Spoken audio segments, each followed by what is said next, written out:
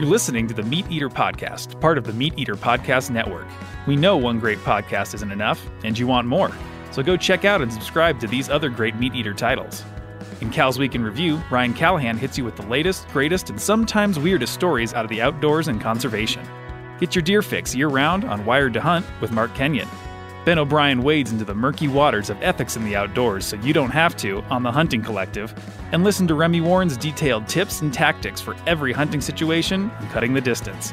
You can subscribe to these podcasts anywhere podcasts are found or listen at themeateater.com.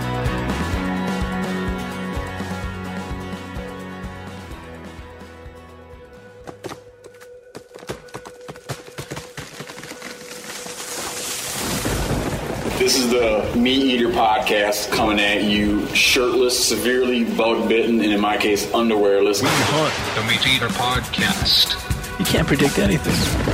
Presented by OnX Hunt, creators of the most comprehensive digital mapping system for hunters. Download the Hunt app from the iTunes or Google Play Store. Know where you stand with OnX. Okay, we're going to start out with a quick song. 鲜花开放，蜜蜂来，滋滋。鲜花蜜蜂分不开，蜜蜂生来就恋鲜花，鲜花为做蜜蜂开。 That's what I'm talking about. That's beautiful. Aww. Beautiful. I'm going to leave that hanging. I'm going to leave that hanging as like a source of tension while I take care of other quick couple things. We're joined by, this is another, I'm going to leave this hanging too, but we're joined by Dr. Justin O. Schmidt. You don't know this, Dr. Schmidt, but we've talked about you a whole bunch. Uh-oh. So we've talked about the Schmidt Pain Index.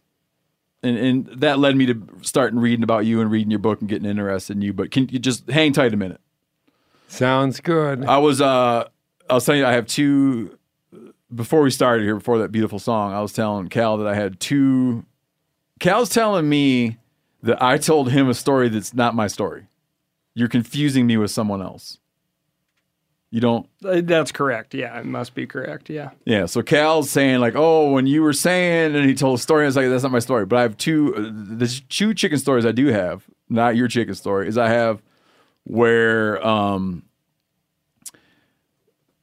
there's a place in Mexico on the Yucatan Peninsula, Tulum, which used to be like just all like hippie kids and stuff, but now it's it's like families go there. People like what I used to be like, people like that used to go there. Now it's just people that are like what I'm like now that go there. But they had this in the old days, 25 years ago. There's like this little street in town, and people would cook chickens as like the local thing, grilled chickens, and they'd have stumps. I mean, like full on stumps and cleavers and machetes, and they would be like grilling chickens and chopping chickens on stumps, chopping blocks. My buddy Eric. My dear late friend Eric was obsessed with these chickens and how they could make these chickens so good, and he didn't understand like what the magic touch was. So he spoke very poor Spanish, but he makes it back into the kitchen, like he's penetrated the depths of the facility where they grill this chicken. And he's trying to like inquire, like, what makes it so good? How do you do it? And the guy gestures to him that there's this trash can full of marinade. And he is very eager to have Eric taste the marinade. So Eric, drinks some of the marinade. And then no sooner does he have a nice sip of the marinade as the guy reaches into the trash can and produces from it a number of raw chickens. Then Eric's like, oh, this isn't going to be good for my gut. But then the man then goes to a freezer, a chest freezer that's not even plugged in, and opens it. And he just says it's just the most foul ever, festering in like chicken liquid that's not refrigerated. And he replenishes the vat of marinade with these chickens. And then he indeed did get sick. I don't think I'm surprised. Yeah, I'll tell you the other story later, but it has to do with when I got to visit a place where they process turkeys. Which isn't even a chicken story. Not even chicken story. Real quick before we get into what we're supposed to be doing here, our whole live tour is like about Licked. There's 2 venues left where you can get tickets. Licked isn't sold out. Sold, but there's 2 venues left where you can get tickets. April 5th. What's 4? 4 April. April 15 and April 16. We still have tickets. Mesa Arts Center in Mesa, Arizona. So like you Phoenix folk. And then you LA folk, we're going to be at the National Grove in Anaheim, 4/16. Other than that, you missed your chance. So hurry up and book them up if you want to go. And thanks for getting on it. Okay, now, real quick. Can you, the beautiful song we heard was from Dr. Schmidt, Justin Schmidt's wife. Can you introduce yourself real quick? I'm Lee Schmidt. I'm the Queen of Sting. Oh, the Queen of Sting. And can you offer us a rough translation of the song, and then we're going to turn the attention to your husband? Yeah, it's actually a wedding vow song from a Chinese minority group. And the meaning is basically said, when the flower blooms, bee comes. Bees are inseparable. Bee seems born to love flowers, and flowers bloom just for the bees. And that's a metaphor for the love that will be shared between the husband and wife of the wedding. Yes. That's cute. And it's called 鲜花和蜜蜂, but in Chinese it's 婚事, wedding vows. Are you familiar with, I don't fully understand it, I might be mutilating this. Are you familiar with the concept of, in Greek mythology, there's this concept of like zinnia, I think it is, or the guest host bond. And it has to do with the relationship of a pollinator and the flower. And it somehow translates into a bond that exists between a guest. Like what are the obligations of a guest to their host? Oh, yeah, no, go ahead. Let it rip. Because in China, guest has no obligation to host. Host has full obligation to the guest. Oh, is that right? Yes. Guest has no obligation to host. No. So try to be a guest to China. You'll be treated like a king. So when so it would be unusual in China to bring when you go to someone's house for dinner, it would be unusual to bring, say, a bottle of wine or a gift. Not a custom at all. When you come, it's always a full service. It's a food. It's always like we prepare everything. But now maybe it's different now because China always want to mimic America. So, but yeah, for better or worse, guests have no obligation. In fact, the Chinese culture, which she has half of it, is very like if guests, you're everything. Like we will prepare everything. Like he got the treat when he came to China, and so we I think our culture doesn't have that at all. How long have you guys been married? 31 years. Seriously? 31? No, it's impossible. We're in China for 30. Oh, here for 30 years. 20, almost 28, 27. That's great. I'm not going to argue with women are always right. Oh, yes. We remember those dates. Well, at least I didn't underestimate it. Yeah. Okay. Tell people what an entomologist. Do you describe yourself as an entomologist? Pretty much. I describe myself as an entomologist or a biologist, or for the general public, I often just say I'm a bugologist. A bug is anything that has creepy, crawly legs and jointed legs, and that pretty much gets the concept across. But an entomologist doesn't work because you work on things that aren't insects, right? Well, I work on arachnids, which are spiders, scorpions, vinegaroons, and various things of that sort, as well as mostly on Hymenoptera, which are ants, wasps, and bees, and they're, of course, insects. And when, what drew you to, like, what initially drew you to digging into these animals? I'm not really sure. When I was about 5 years old, I was dared one time to sit on an ant mound. And those ants, of course, didn't sting, but they could sure crawl up your britches and bite. Uh-huh. And that got my attention, and I realized at that point that well, there's life out there and it's more complex than I thought it was. And isn't this kind of interesting? You know, I find that, like, if you're a writer, you know, oh, you are a writer because you have a book. But if you're a writer, people, you go to do an interview and they'll be like, why did you write this book? And it's like there's two answers. You could be glib, but very honest. You could be like, well, I wrote it because I was trying to make money to support myself. Yeah, fat chance of that. Right. So, but I'm saying it's like there's like that answer. Then there'd be the answer that is expected of you, which is, oh, I had a story that had to be told, you know, and both are equally true. But when you were growing up to become and wanted to become a scientist, was that you couldn't have thought to yourself at a young age that like there's a way that I'll be able to make a living is by studying bugs? No, I was, in fact, dissuaded from studying bugs. You can't make a living studying bugs, I was told, so I became a chemist. Chemists make all kinds of cool things and all kinds of not so cool things, but anyway, they get paid well for doing it. Okay. So I went to chemistry and went to bachelor and master's degree and said, all these people that are my friends are having such a good time. They're outdoors, they're geologists, they're biologists, they're marine biologists, you know, whatever they are, and they're having a lot of fun outside. This was in Vancouver, British Columbia, which is very much like Montana. It's got lots of trees and streams and opportunities. I said, gosh, I got to find a way to make life more interesting. Entomology was the way. I applied chemistry to studying insects and bugs, and so that was where the transition came. They weren't jealous of the lab jacket and the protective goggles? And the benzene and the carbon tetrachloride I was breathing every day? No. Okay. So that became your focus with insects, is the chemistry of it, particularly what they do to their enemies. Well, exactly. I thought, you know, here I am, I have all this chemistry training and I have very little entomology training. What can I do with this training that I have in this whole new field? And I thought, well, these things hurt. You ever been stung by a bee or a wasp or anything? We all have. And they hurt.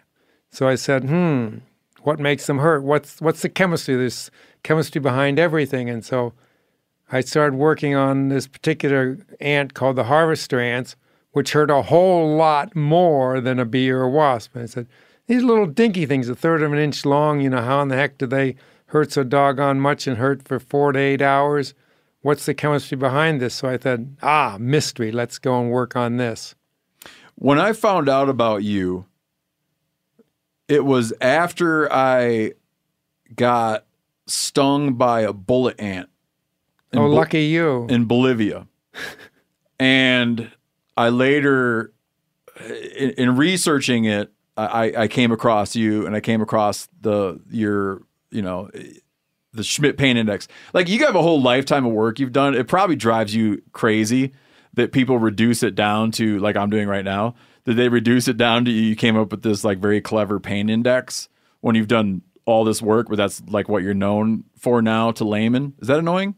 No, I figure it's better to be known for something than nothing at all. So I found you that way, but to my credit, I dug deeper. But I found you because you had a description of what it's like to be stung by a bullet ant.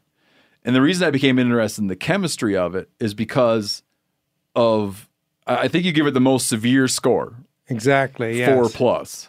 Yeah, it's the highest of anything. The tarantula hawk is about equally high, but it only lasts 2 or 3 minutes, whereas the bullet ant lasts 12 to 36 hours.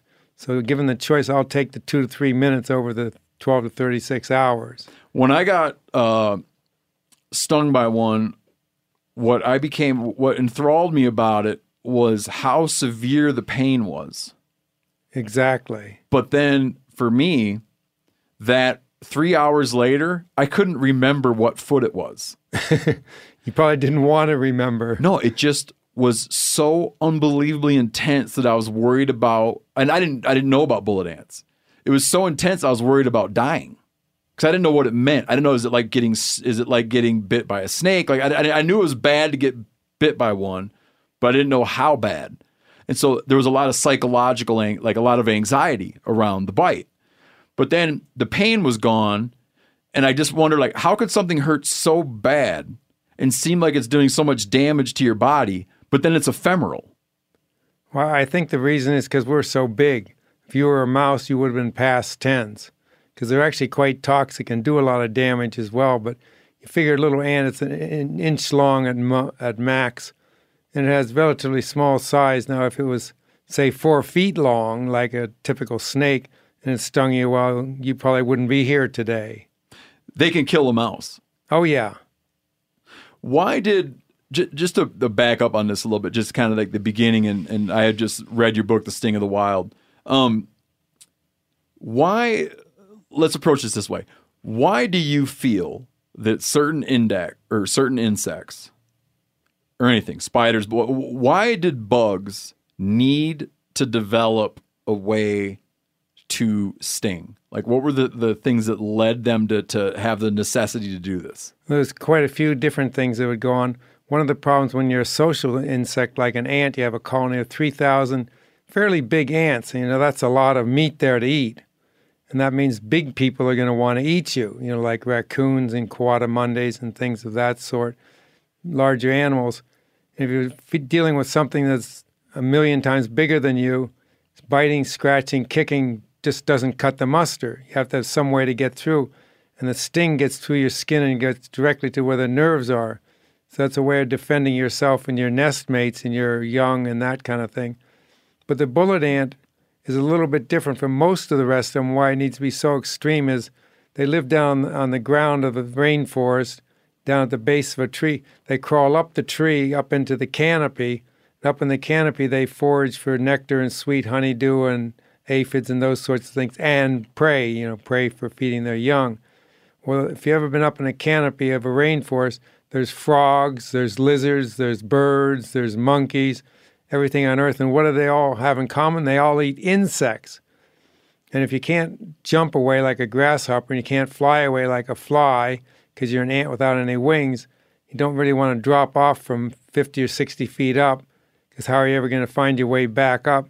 So you've got to be so tough that these things learn, ooh, big black ant, no, I don't think I want to go there. And the way that happens is they get stung once, and that's it. They'll learn for life to never mess around with you. And so that's basically a defensive system that allows them to exploit the most dangerous place on Earth for a small insect. But what about all the insects that, what about all the insects that can't do that? Right? Like a butterfly has no defense system like that. Well, butterflies, some of them actually are quite toxic. You eat them, and the famous picture of Lincoln Brower of a blue jay eating a monarch butterfly, and it barfs its guts out after that. And as you all know, if you've eaten a bad meal or something and you barf your guts out, you don't want to eat that same kind of food for quite a long time. You get this toxic aversion, and so a lot of butterflies do that. A lot of things actually avoid the predators by hiding. Caterpillars are often green. They're living on green vegetation, so they just are hard to see, and they don't move. And grasshoppers, of course, can jump, and once they're an adult, they can fly. And grasshoppers even have some of the clever approaches. You'll see a lot of them up here in Montana.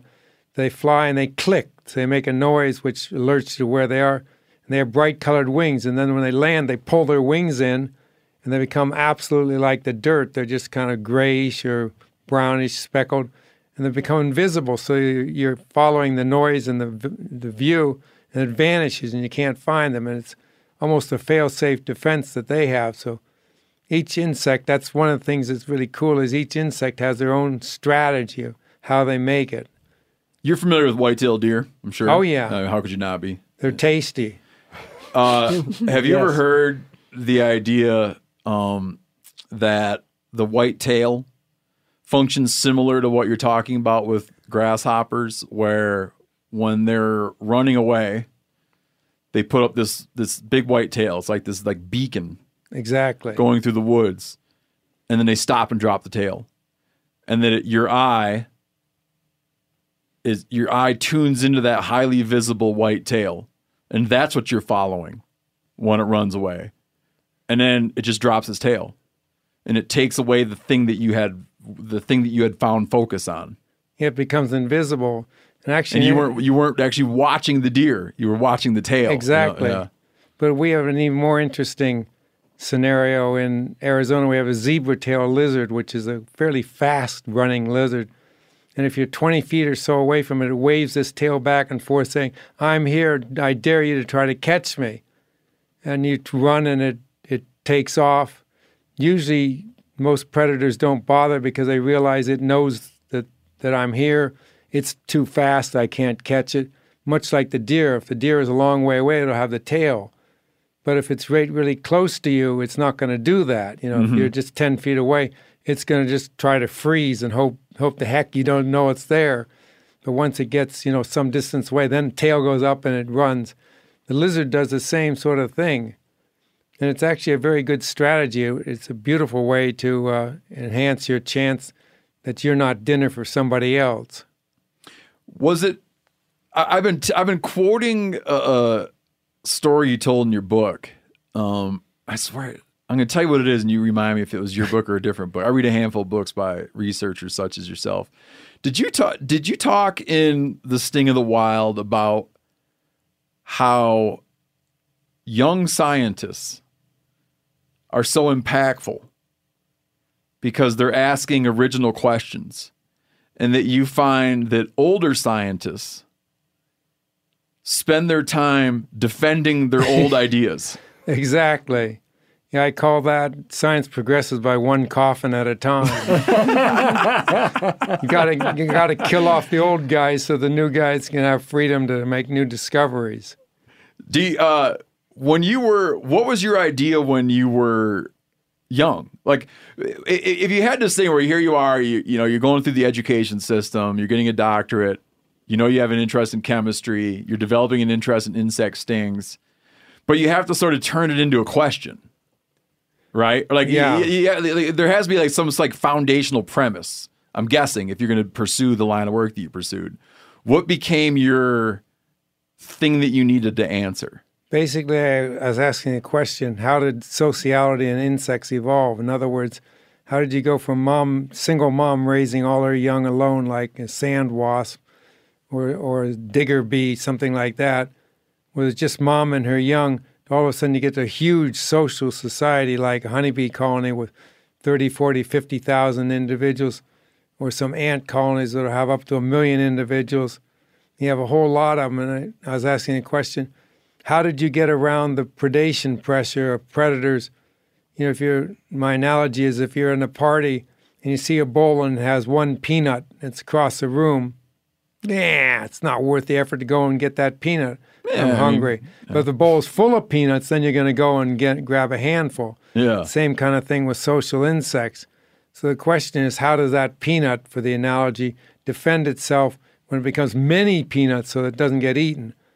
And I came up with the hypothesis that, the sting and venom, which relies on two things, the pain gets your attention, and the toxicity, which does your damage, that was the reason that they could evolve sociality, whereas you don't see social flies or you don't see social beetles because they don't have any way to defend themselves other than maybe being nasty, toxic. But the ants, bees, and wasps had this automatic stinger ability. So all they had to do was evolve the behavior to use it right and the chemistry to make it effective. So that was my hypothesis, that I wanted to collect evidence to either refute or support that hypothesis. And that's basically what I did. I'm guessing you thought to ask this question. Is it in fact true that the ability to sting and have societies is something that progressed over time, and that there weren't things that used to be venomous and social that over time became not venomous and not social? Like, does it always move in that direction? Did it always move toward complexity? Well, yes and no. Most of the time it does.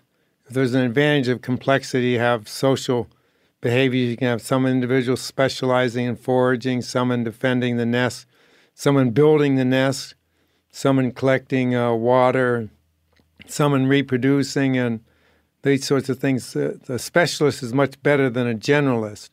And the other thing is, when you're away from home, if you're just a single mom, say a digger bee, out there in a sandbox someplace, and you go away to get the flowers for nectar and pollen, somebody can invade your nest and eat your young while you're gone.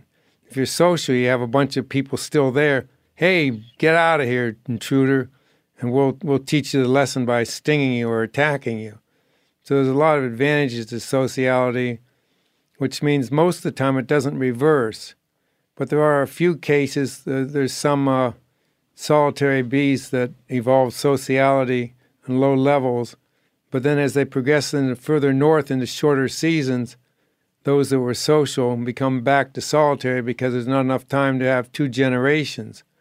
If you're social, you have to have mom living with babies, babies help mom, and they rear the next grandchildren at least. Yeah. And most of them, they continue on for many generations, but you need at least the overlap of mom and her young to help mom in order to be social. And so in some extreme situations, you can lose that, but it's not because of the normal disadvantages. It's because climatic restrictions, just don't give you the time to do it. I'm sure there's a name for this concept in evolution, and maybe you can provide it for me. But to be like that, well, you see something fly, okay? So you see that there's birds that fly and insects that fly.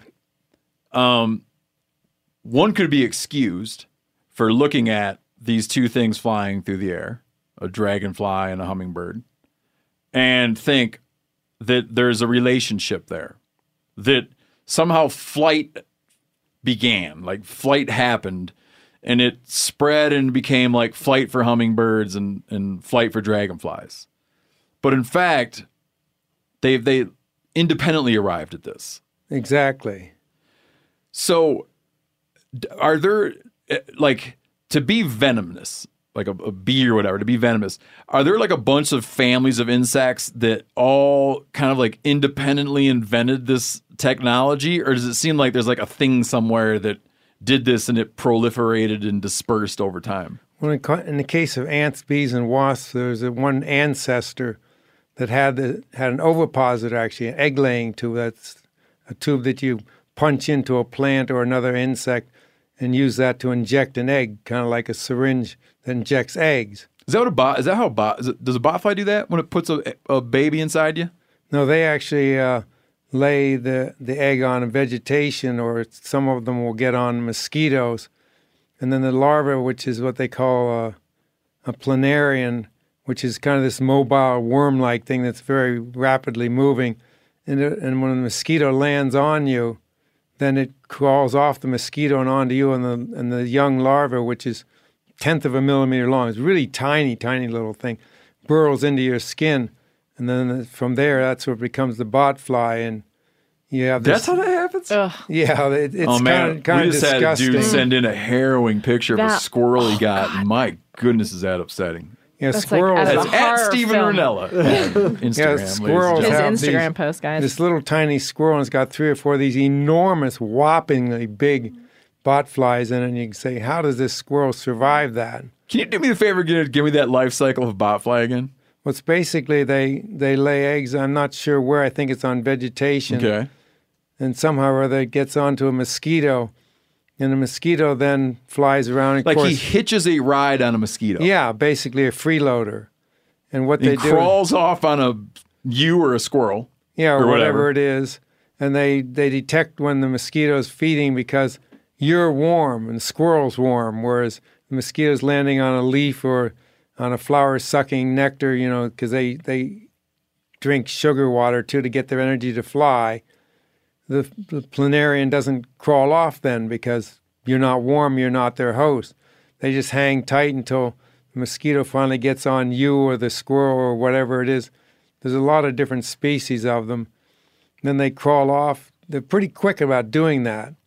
And then they're so small you don't feel them. They won't be moving any hairs in your body to tickle you or anything where you'd swat them or rub them or something. They're just very small and quiet. They just burrow in and you don't really notice anything until they're quite a bit bigger. Now, one of the questions of chemistry on these things, which I'm not aware anybody's looked at, is how do they burrow a hole in you without you feeling it? My hunch is that they have an anesthesia, kind of like you go to the Gotcha. dentist and he numbs your skin or your tooth or whatever it is.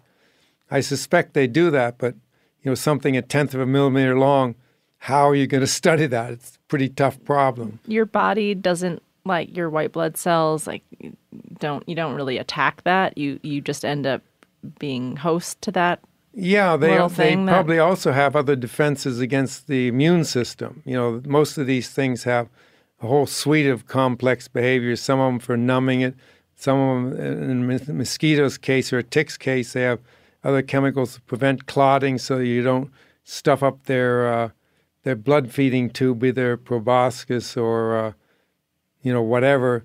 And then they also have things to prevent, immune system from attacking them. And so there's a whole smorgasbord of goodies that they inject into you, which aren't good for you, but are good for them.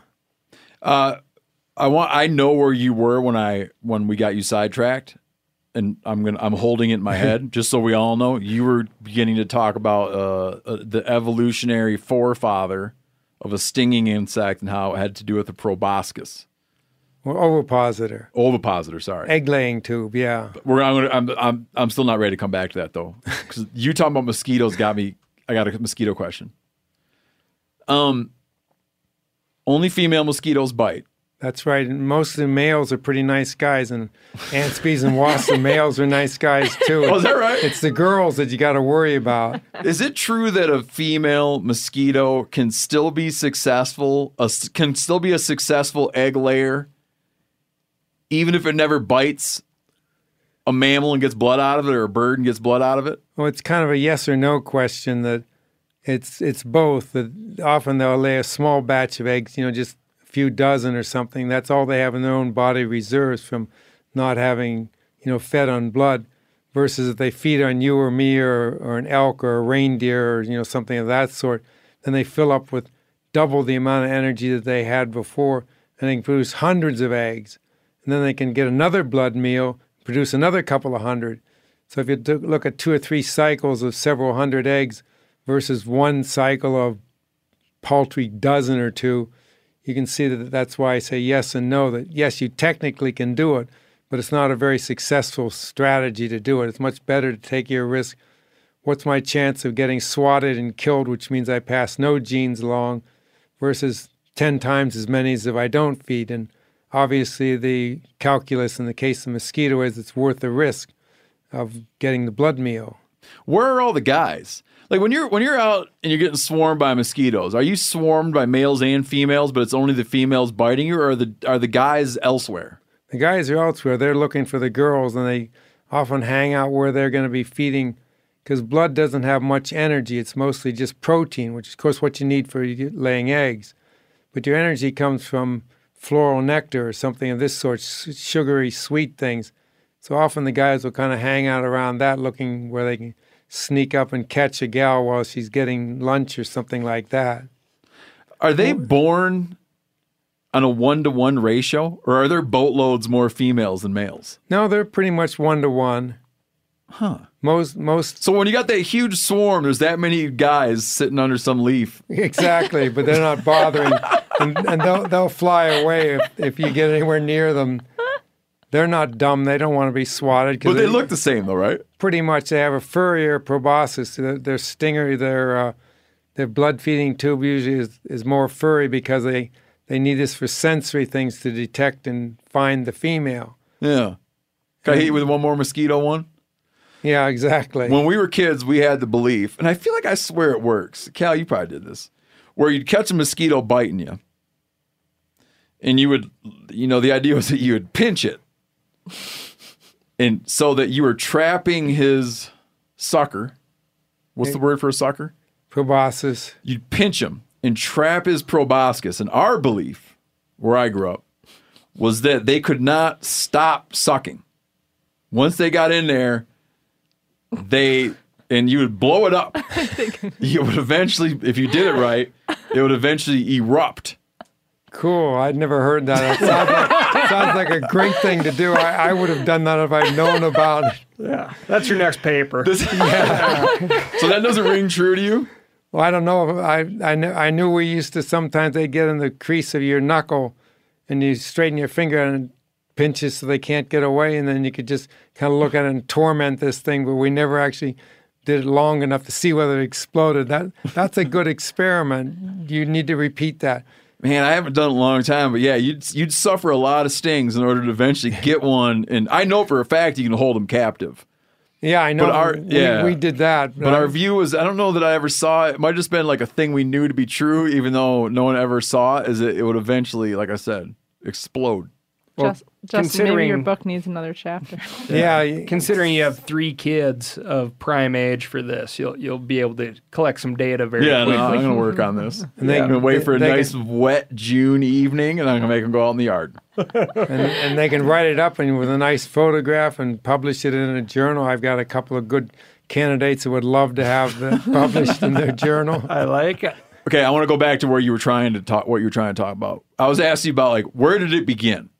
Where did the ability to like wallop someone with a nasty sting begin? And you were getting into explaining that here's a bug and it had an ovipositor.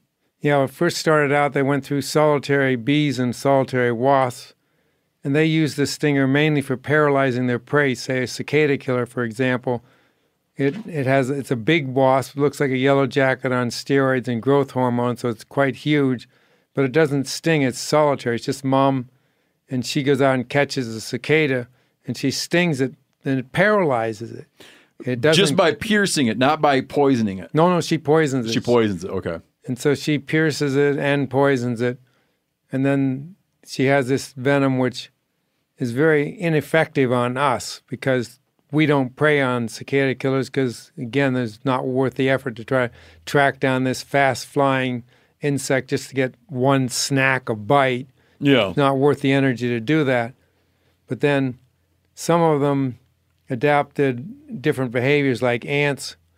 Of course, they can't fly, so they have more limited ability to escape. And we don't really know the ancestor of ants because the closest we have is very primitive ant societies which have maybe, say, a dozen or so individuals, but they're already social. So we don't know the step between that when you had a single individual that go to the small first step. But presumably something happened there where you had overlap of generations and mom and a few individuals helped out. And the advantage of having a stinger is that there's something that's messing with you. You can sting it, and chances are it'll go away and then leave you and your mom and your siblings alone.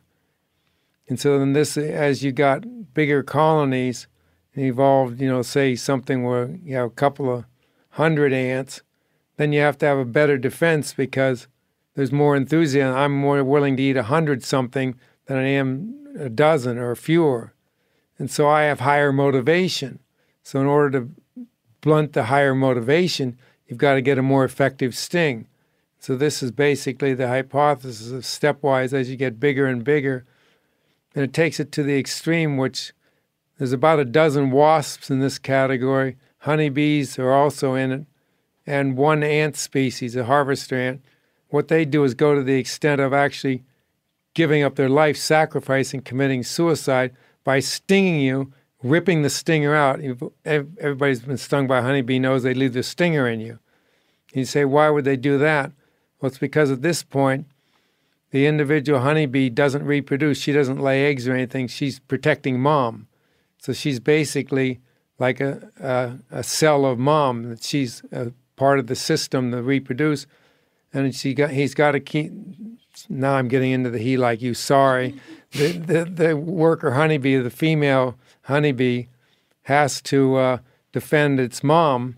And by leaving a stinger in you, that prevents you from, if you get stung and you give it a karate chop, you get it off before it does much damage to you, gets much venom in you. It takes about 30 seconds to a minute to get a full load of venom in. If you lose your stinger, then you karate chop and you knock off the bee and say, solution, bee gone, kill you, rascal. Wrong, because the stinger's in you and it pumps that other 90% of the venom into you.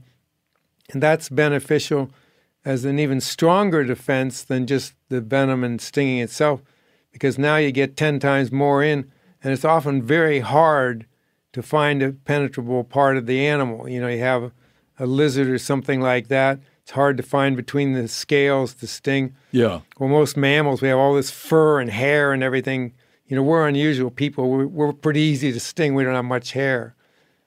But it's often very hard to manage to get, a place where you can sting it. So it's important once you get it to maximize the damage that you did. So it just keeps accentuating as there's more and more risk. All these ones that lose stingers are huge colonies. They're big, like the honey wasp and the honey bee. And there's a bunch of Polybia wasps, which are paper-making nests down in Latin America and in the tropics that also have huge colonies of sometimes 60, 80,000 individuals. You think about it, you lose one individual, so what, who cares? But if you have a colony of 10, like some of the small ants, you lose one, that's a big price to pay. So they never lose their sting. It's only these super huge, monstrous social societies that do that. Looking for the perfect gift to celebrate the moms in your life? Aura frames are beautiful, Wi-Fi connected digital picture frames that allow you to share and display unlimited photos. These things are super cool as a gift, especially if you got mom, aunt, grandma, whoever, and you want to keep them up to speed on what the family's up to, okay? It's easy to upload and share photos via the Aura app. And if you're giving an Aura as a gift, you can even personalize the frame with pre-loaded photos and memories. Named the best digital picture frame by Wirecutter and selected as one of Oprah's favorite things, Aura frames are guaranteed to bring joy to moms of all ages. You can share photos to the frame instantly from anywhere, meaning you share videos, photos from any device, and they will instantly appear on the frame, wherever it is in the world. There's no memory card required. Right now, Aura has a great deal for Mother's Day. Listeners can save on the perfect gift by visiting auraframes.com to get $30 off, plus free shipping on their best-selling frame. That's auraframes.com. Use code MeatEater at checkout to save. Terms and conditions apply. Hey, everybody, I'm talking here about Montana Knife Company from our very own state of Montana. This company was founded by one of the most experienced master bladesmiths in the world, Josh Schmidt, who, over recent months, I've become friends with, and my God, have I learned a lot about knives from this guy. Just a phenomenal hometown company that makes world-renowned knives. Josh has been making knives for 30 years. You get one of these knives up and open it, it is sharp like something that came from outer space. And here's the deal. They make knives that can be sharpened. You can work on these knives. If you don't want to work on them, you send it to them and they'll work on it. They'll get it sharp. Phenomenal hunting knives. If you want to see them in action, we just did, me and John Hayes, the taxidermist, just did a video about how to properly skin a black bear. Watch that video, and in that video, you'll see Montana Knife Company knives in action. MKC products usually sell out in minutes of being released, which is true. But now, for the first time, they're dabbling with having knives in stock on their site. So right now, you can grab yourself a Blackfoot 2.0 or the Ultralight Speed Goat. Use code MeatEater, and you get 10% off your first order. Montana Knife Company. Working knives for working people. 10% off with the code MeatEater. That's a good deal. Hey man, after years of fine print contracts and getting ripped off by overpriced wireless providers, if you've learned anything, it's that there is always a catch. So, when I heard that for a limited time, all Mint Mobile wireless plans are $15 a month when you purchase a 3-month plan, I thought, well, what's the catch? But it turns out there isn't one. Mint Mobile's secret sauce is that they sell wireless service online. They cut out the cost of retail stores and pass those sweet savings directly to you. Ditch overpriced wireless with Mint Mobile's limited time deal and get 3 months of premium wireless service for $15 a month. To get this new customer offer and your new 3-month unlimited wireless plan for just $15 a month, go to mintmobile.com/meateater. That's mintmobile.com/meateater. Cut your wireless bill to $15 a month at mintmobile.com/meateater. $45 upfront payment required, equivalent to $15 per month. New customers on first 3-month plan only. Speed slower above 40 gigabytes on unlimited plan. Additional taxes, fees, and restrictions apply. See Mint Mobile for details. It's this is an impossible question for anyone to answer, but what the ones that self-eviscerate, they sting you and they die. Like they, Exactly. It's impossible to know what, I don't know, man, like what their self-awareness is, right? But like most creatures are gonna, I shouldn't say most, a lot of creatures exhibit a desire to not get killed. Self-preservation. Yeah, they do things because they don't want to get killed. I would love to know, like, to what degree it has any sort of self-awareness about the finality of the decision to bite. I think they're quite well aware of that. I just have a paper submitted just 6 months ago on basically that question. I asked the question of honeybee colonies, will you make a decision, is it worth dying for my colony or is it not? And the two questions I give them is, one case they have only a nest, they have no young, they have no food, no pollen, no nectar, no honey, or anything of that sort. Just, like they're just building a house, like just in the initial stages. 3 days old colony, Mm-hmm. and so you came from a swarm and you had a bunch of honey in your tummy, and you've been there 3 days, and if worse comes to worse, you just bzzz, off you go, find a new nest. So you have very little to lose. Then the other case that I had was 19 to 22 days, whereas that's midway through your life cycle of the oldest bees are starting to die off. They live about 40 days in general. And so you have a whole bunch of young there, which are just about to emerge and start taking over. You have a lot of honey, you have a lot of pollen, you have a lot of wax, you have a lot of investment. And in that case, if you're a worker bee, will you decide, oh, I have a lot more to risk my mama, who's everything to me because I can't reproduce. All I can do is allow her to reproduce. So should I sacrifice my life for my mama much more readily when I'm in a colony that's older and has much more to lose than younger? And the answer is yes. There's 2.5 times more likely to sting when they're the older, the bigger risk. So they No kidding. So they have some kind of awareness that they have a value. Wow. That's fascinating. They exhibit that by their behavior. Does that ever begin to reverse? Like, oh yeah. Like, will they then? Okay, I'm trying. Like if it's an old colony, and they're like, we're gonna get set to take off for a new one. And then he goes like, now I'm losing my desire to die because it's not as important anymore, or is it only a thing that just increases, and then they die? No, it goes both ways. I had a couple of examples. I had 20 total colonies, 8 of the 3 days and 9 of the 19 to 22 day, but I had 3 that were what we call queenless. In other words, the queen died for whatever reason. Either something happened to her old age. We often don't know. Maybe got pinched or something happened. And these colonies have no reproductive potential at all because, again, the workers can't lay eggs. And so they have nothing to lose, nothing to defend except themselves. And they're just going to live out their last of their 40 days of old age. And you go and mess with those colonies, they won't do anything at all. No way. Yeah, they're like they're aware of what's going on with the queen. Oh yeah, they know they have no queen, and so they'll go. They were about 2% would come out and defend, whereas I'd have 60 or 70% come out with some of the ones that had the most to defend. So they knew, why should I go and sacrifice myself for my useless sisters? When I could just hang out for 40 days. Yeah, just hang out and enjoy life as best you can. I mean, what else is there to do? Everything's that pretty... is so wild, man. Yes, it is. Like, dude, yeah. See, that's where you wind up in this. Yeah, you wind up in these like difficult things where you're like, is it that they know it, or is it just somehow that it's? Well, they certainly behave as if they know it. Yeah. But there's an even more interesting. Honeybees are fascinating, which is one of the reasons I worked on them a lot, and everybody else does. You got the males, on the other hand. The males, when they mate, they explode. Their genitalia explode into the queen, and they fall off paralyzed and die and get hauled away and eaten by the ants. Oh, back up. Who does this? The male honeybees, the drones as they call them.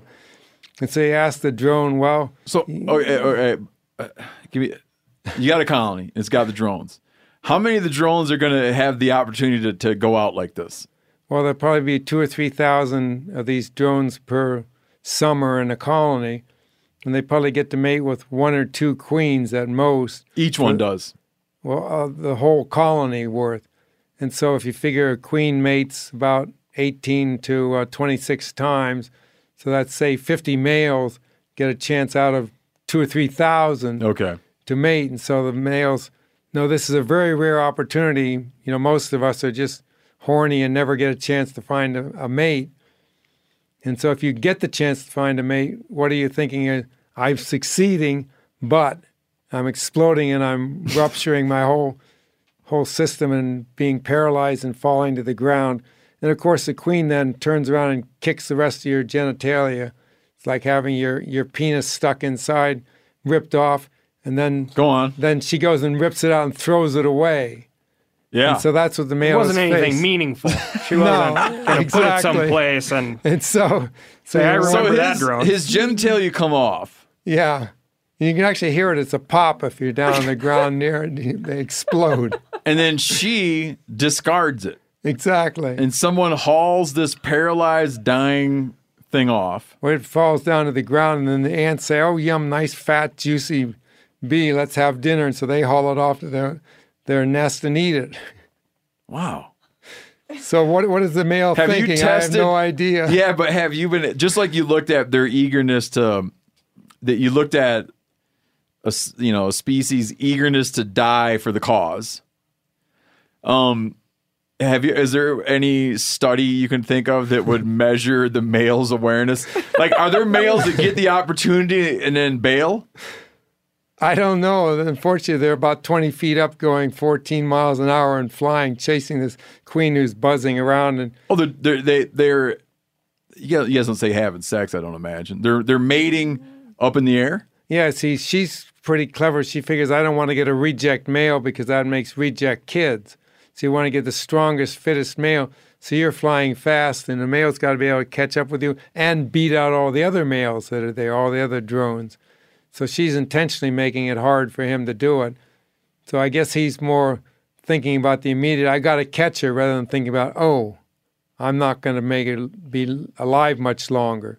I'm not sure what the bees think, but, that's, if you analogize, that would be probably how his behavior would be, that he's more worried about catching the queen and worrying later about, we're somewhat the same way with people. I guess I shouldn't go that way, but there seems to be a lot of interest in the mating part. Oops, I got a kid, now what? We don't really think about the kid in too many cases. Once we're married and that sort of thing, then we do think about that. But before you're married and you're young, you don't really go to that depth of thought. You're focused on the immediate. Yeah, in the back of your mind, you're aware that this is a thing that could happen. Exactly. But that's about as far as you take it. How did you, in doing your work, why did it become necessary, and did it become necessary that you would start exposing yourself to getting stung by everything? Basically, it was late in the scheme where I earlier I wanted to expose just because I was trying to collect enough information from, it's kind of a statistical thing. You can't use one example. That's an anecdote, or 5 or 10 to get the information I needed. I needed dozens and dozens. So each time I've had a new species, I would go after that to kind of collect the chemical and pain information about them. And so eventually I got to 50 or 60 different types of stinging insects that did that. And I'd go to meetings and give presentations, and I'd show a picture of a mud dauber wasp, dirt dauber wasp, which you have pretty much around the world. It's a long, skinny thing about an inch long. It's got a really narrow, thread-like waist. And they're deathly afraid of them in some parts of Texas. Oh, my God, these things are awful. Have you ever been stung by one? And I said, well, no. Why not? And I said, well, because they're solitary. They just sting spiders and paralyze them for their prey. They have very few predators that are big, like birds or anything, doesn't want to mess with them. They don't really need a stinger for defense. So they probably don't hurt much, and it's very hard to get them to sting you. So they probably don't hurt. And they'd say, yeah, Schmidt, yeah, you're just afraid of these things. So about the third or fourth time... You got taunted. third or fourth time I got those sorts of questions, I said, oh, damn it, I guess I have to bite the bullet and go test my theory, which said it'd be about a 1 on this very, very low pain. So I went out to a cattle tank where they water the cattle in the desert of Arizona. There's no water for miles away. Mud dauber wasps need mud. That's what they make their nest out of. So I knew they'd be coming in there. And it's, again, only the females that do the work. The males just chase the females. So they're kind of useless, basically. So the females were all coming in. They could all sting, and they were collecting mud balls. So I grabbed 3 of them, and I'd apply them to my arm. I'd stick them, come on, ladies, sting me. Please sting me. Sting, sting. Come on, you can do it. You can do it. You can do it. And I finally got a couple of stings to sting me, and they were what I'd call underwhelming, just as I predicted. They were so like all the Texans are all worked up about it, but then you get stung and you weren't impressed. Yeah, it was basically, they're scary looking. I admit that they are scary looking. You look at them. And so there was a number of things like that. The cicada killer was another one. This was a little bit of serendipity, foolishness, and opportunity.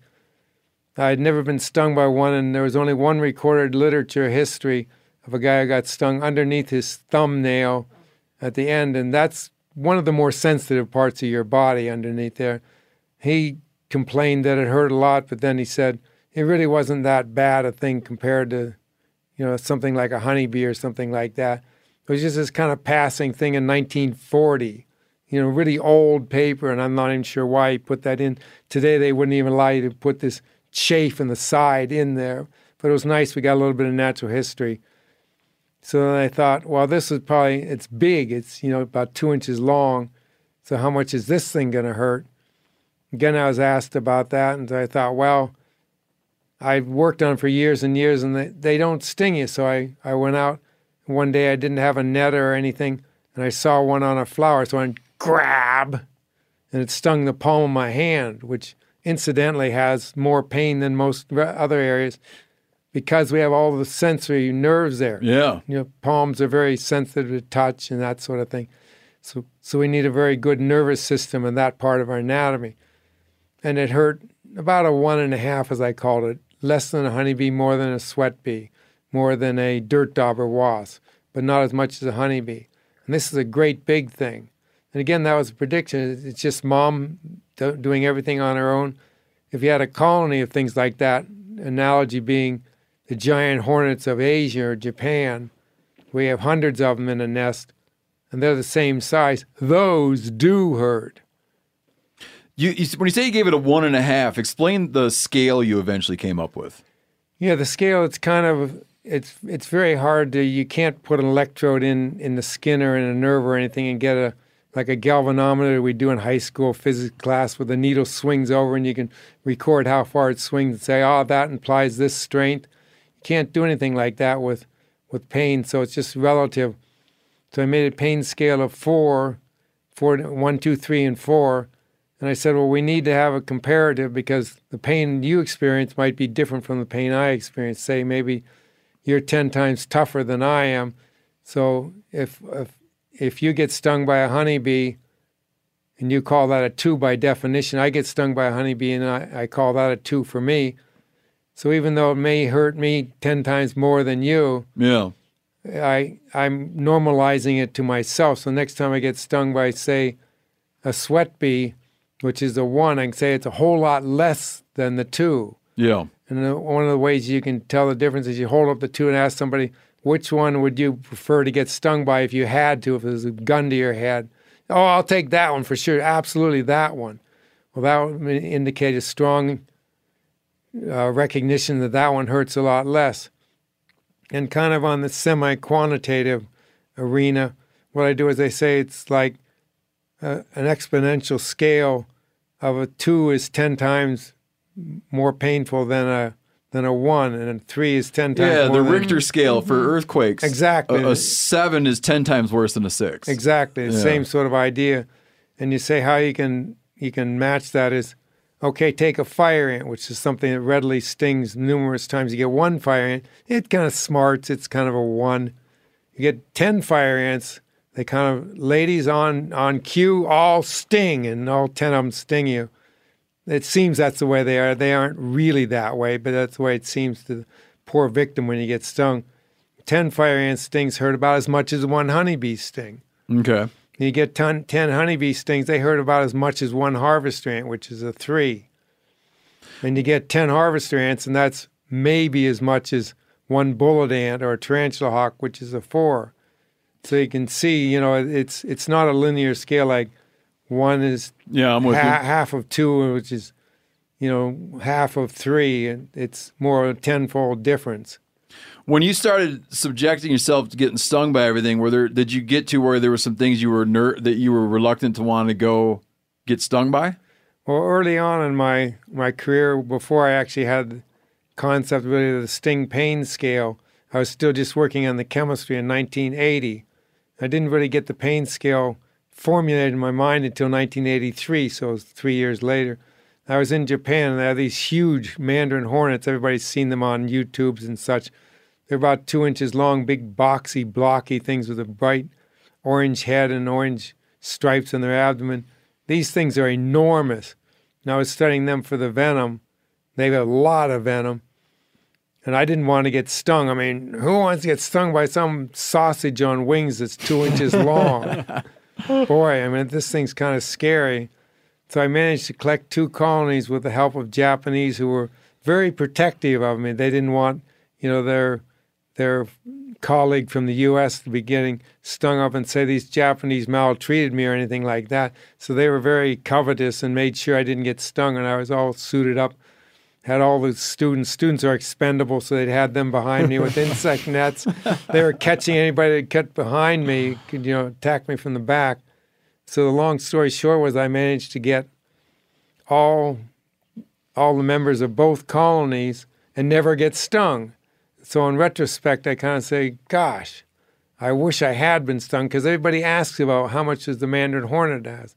I say, well, I don't really know. I've never been stung by one. We don't have them in the U.S. or North to this day, you haven't been stung by it? That's right. And so I say, well, if somebody wants to fund me for a junket to Japan or China for $4,000 to go and get stung, fund me there, and I can do that and continue my research on a free trip, and all I have to do is get stung once. but my prediction is, predicting based on the biology and natural history of these things, it'd be like a yellow jacket, which is a 2, except a whole lot bigger than a yellow jacket. It's 10 times or so bigger. So my prediction is it'd be about a 3. 10 little yellow jackets equal to 1 humongous yellow jacket-like relative. Yeah. So that's what I would predict. Have you traveled to other places to get stung? Oh, yeah. I just like specifically went there to get stung? Well, no, not to get stung, to collect the venom of whoever was there. I went to Malaysia. We had a nice study there, which was kind of an interesting thing. I found these ants that live in trees, and they turned out to be very mild in disposition, and they didn't hurt very much. I brought them back to the lab and looked at their chemistry. My God, they're incredibly toxic. They're one of the most toxic insects I've ever run into. So there the question I ask is, why, if you're so toxic, do you not hurt? I mean, normally if you're a big, strong, dangerous thing, you want to advertise, hey, I'm big, strong, dangerous, don't mess with me. Yeah. And you'd want it to be painful and hurt, and they don't do this. So that's one of the, the more you do research, you have many questions you can't answer, and that's one of the ones that I got there. But I went to South Africa specifically to study. They have a whole, what I call the Big Five of ants. Of course, you know the Big Five. Big Five. Oh, yeah. Like Cape Buffalo, leopard. Exactly, yeah. Hippos and elephants and rhinos. Rhinos, that's the last one, yeah. So they have these Big Five. They're good whopping-sized ants. And they were talked about in some of the old literature, the naturalists, as being really, really fierce and scary and all of this. So I thought, well, that should be a good source of venom chemistry and good things to study. And so I found all of those. And it turned out most of them really didn't hurt that much. I think it's just the problem that you relate how much painfulness is relative to your experience. And if your experience is mostly mild things, then the least mild of them is really hurts. Yeah, for sure. Whereas the least mild is about a third or a half as much as anything in the New World actually has the most painful stinging things by far. Oh, really? We're That's lucky, good. yeah. Especially if you go to Amazonas or someplace fun like that. And so the South Africans, relative to their experiences, these things really hurt. But compared to what I'd run into here in North America and South America, they were pretty mild. And so all 5 of them were. So North America has worse stinging stuff than Africa. Oh, yeah. As far as insects go. Africa is kind of a little dull, actually, in some regards. When it comes to stinging. Yeah, they have these, what do they call them, firetail wasps. The long, skinny, kind of tannish wasps that they have. They're maybe a 2 of the most social one. So that's about as high as they get. Then they have the Metabili ant, which is this army ant-like thing that goes out and raids termites. And they're around a 2, maybe a little bit less. And then they have the giant stink ant, which is an enormous ant. It's about as big as a bullet ant. And that's at most a 2 there, pretty minor too. Just chicken shit ants. Yeah, exactly. And most of them, well, they will sting you if you mess with them, but you have to kind of mess with them. And they really weren't all that painful. The most painful I ran into was what I call the glossy ants. They're kind of a purplish sheen to them. They weren't listed anywhere on the list, but those things really kind of smarted. And so I, just go to places. I went to Australia to study their jack jumpers and their bulldog ants and got stung by all of those. Of course, it's hard not to if you mess with them. And were they pretty nasty? No, they were kind of a sharp, clean pain, kind of like a needle stick or a small knife stick, but they weren't burning. A burning is like a match or an ember from a fire pops, explodes your fire, blows an ember on you, and you have this hot, fiery feeling. This is more of a clean, piercing, almost chemical feeling that I had. What were the circumstances when you went and got stung by a bullet ant? Well, basically, it was, again, desperation. That's when most of my stings occurred. I was in Amazonas and near Beling. What is the word you use in Amazonas? The Amazon? Yeah, Amazon. It's just the territory around where the Amazon basin is. Okay, I've never heard that term. Yeah, maybe it's Latin or Spanish or Portuguese. Yeah. I don't know. I just kind of use that, but the Amazon area. And it was getting near nightfall. It was about 5 o'clock, and I was on 0.5 degree south latitude. So if you've ever been in the tropics, when the sun goes down, it goes down. Yeah. 10 minutes, it goes from light to black. You can't There's see no angle anything. to it. Yeah. No, nothing.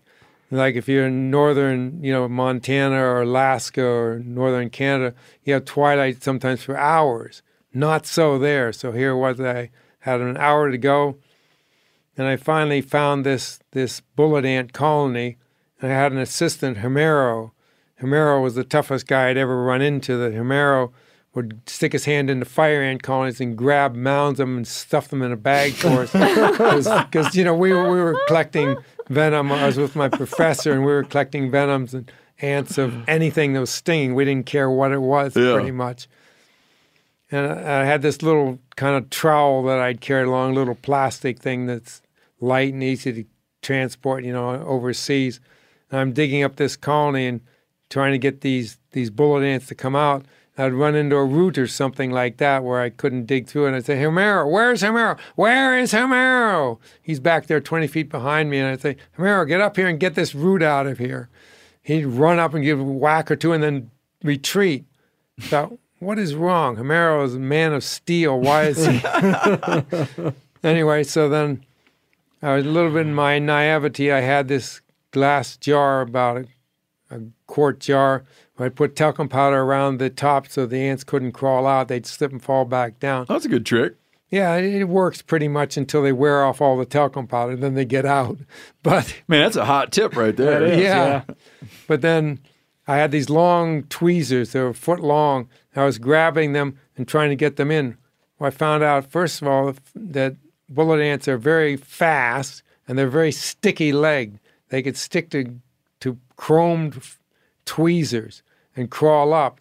So the next thing you know, you got 4 or 5 of them attacking you all at once, and you're trying to say, how am I going to fend off all the? They have a colony of 3,000, so there's a lot of ants there.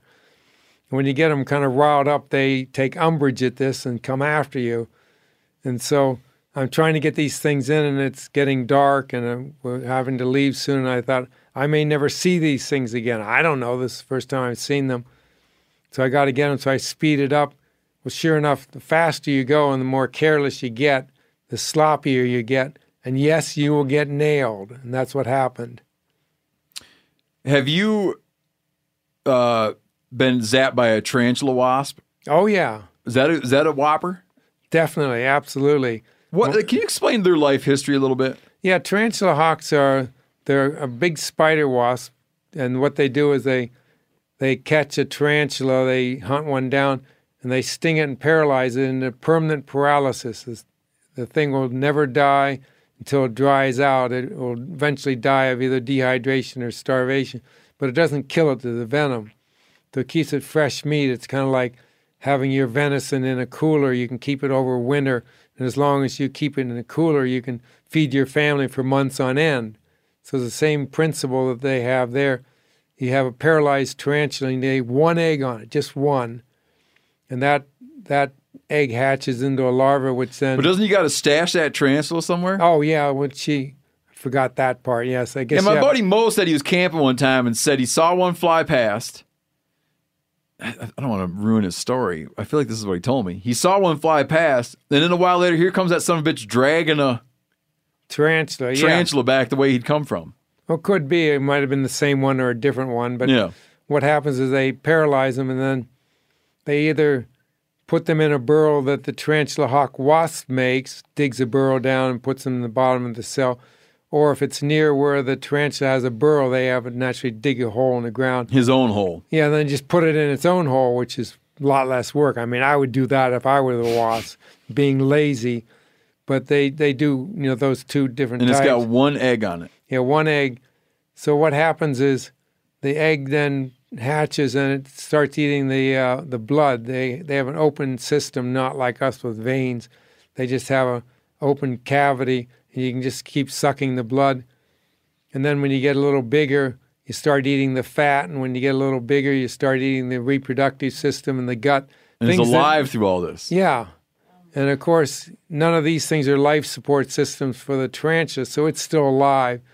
And when you get to the fifth molt or fourth molt into the fifth instar, each different larva doubles or triples the size of the previous one. So you can see the last one is many times bigger than all the four younger ones together. Yeah. And when the last one gets, it goes on this ravenous gluttony and just eats everything, the nerves, the brain, Finally kills it. Yeah, finally eats everything.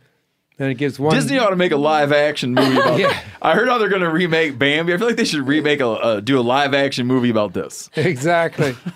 And kind of the larva... You want some nature, kids? Here's an educational show for you. Yeah, you can imagine, this larva then at that point gives one big erp. But really, rather than that, it takes one big dump and then becomes a pupa and spins a cell and then molts into the adult. And goes out and kills one, or goes out and catches one. But it's even more interesting than that. Their life history is quite fascinating. The tarantulas come in various sizes. Just like people, you have some that are big and some that are little.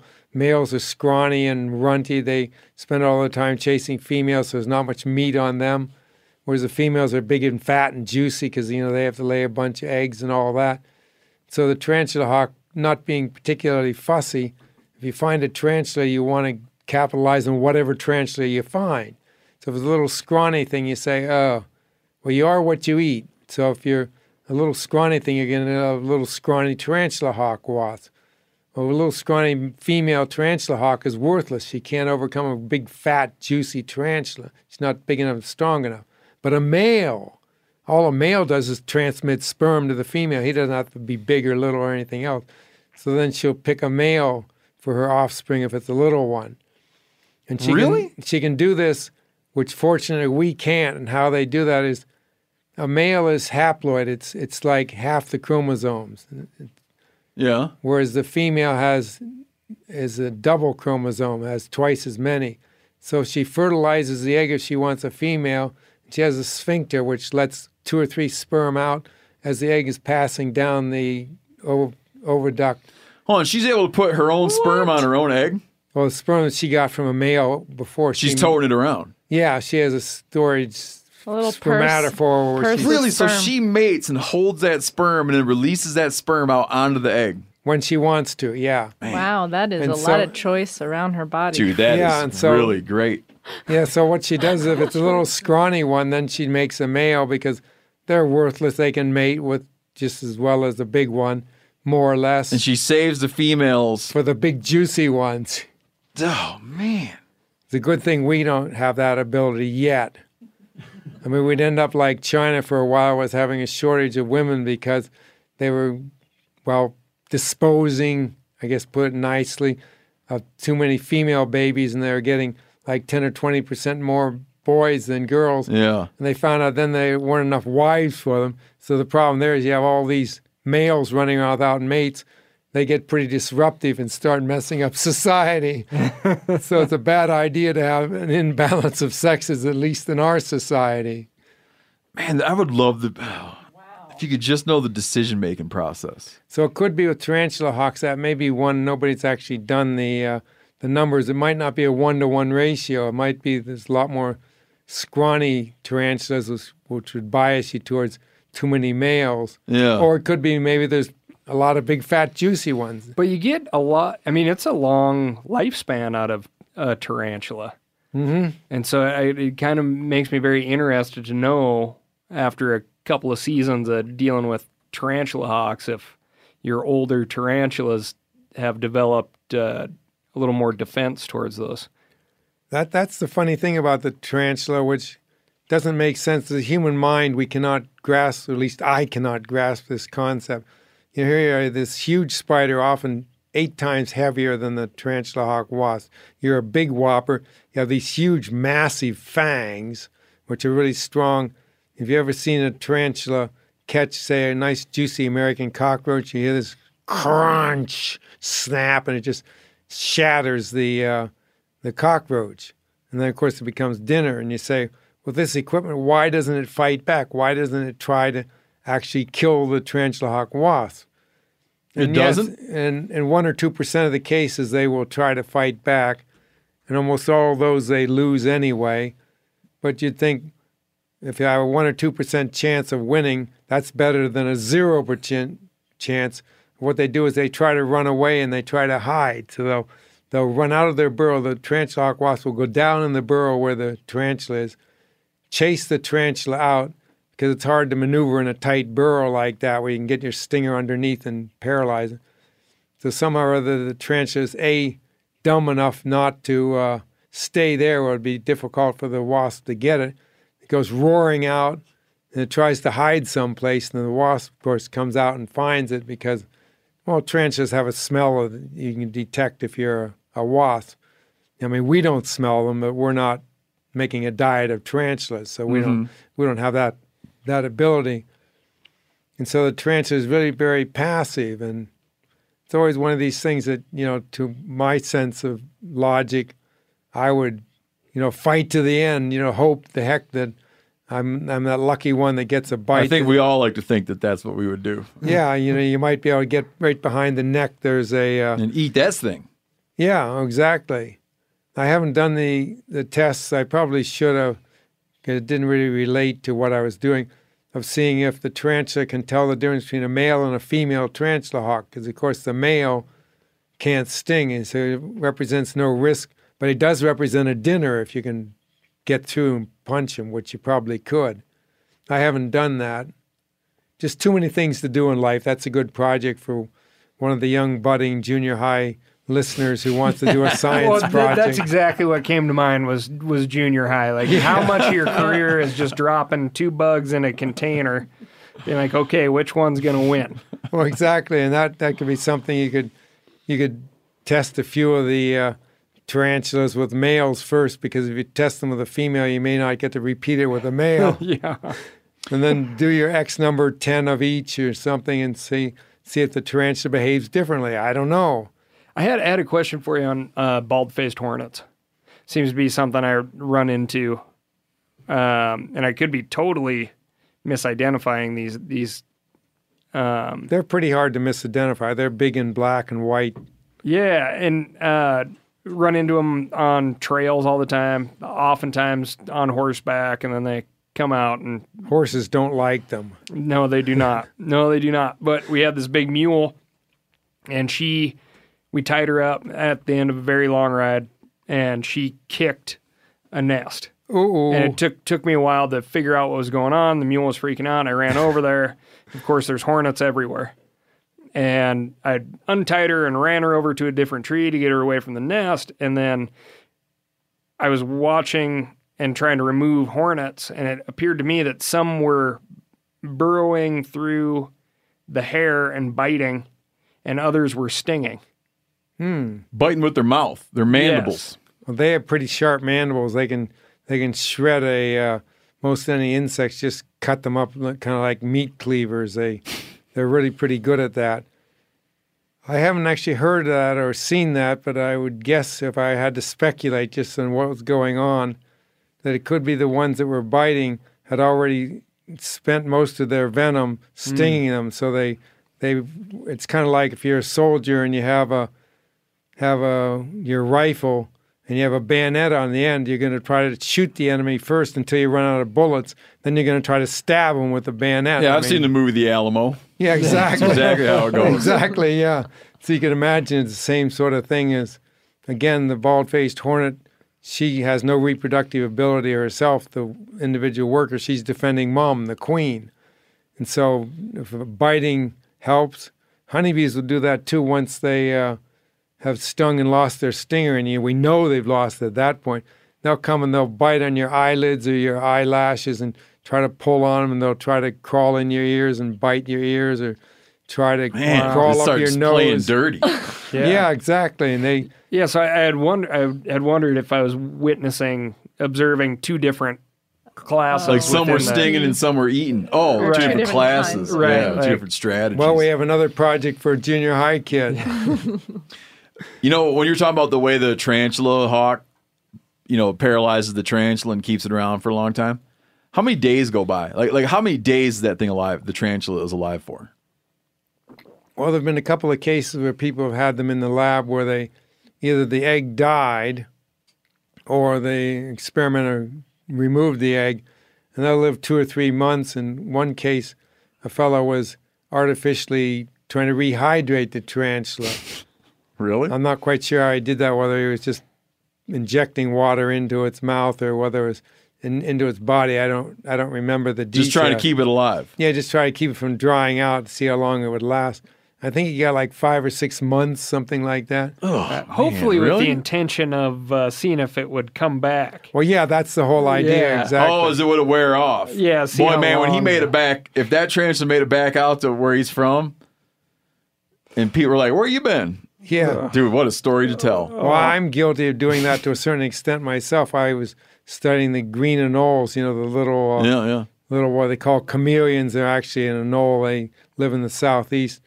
I was stinging them to see if they're more resistant than, say, mice are, because they're a lizard, which is a different physiology and metabolism than say, a mammal.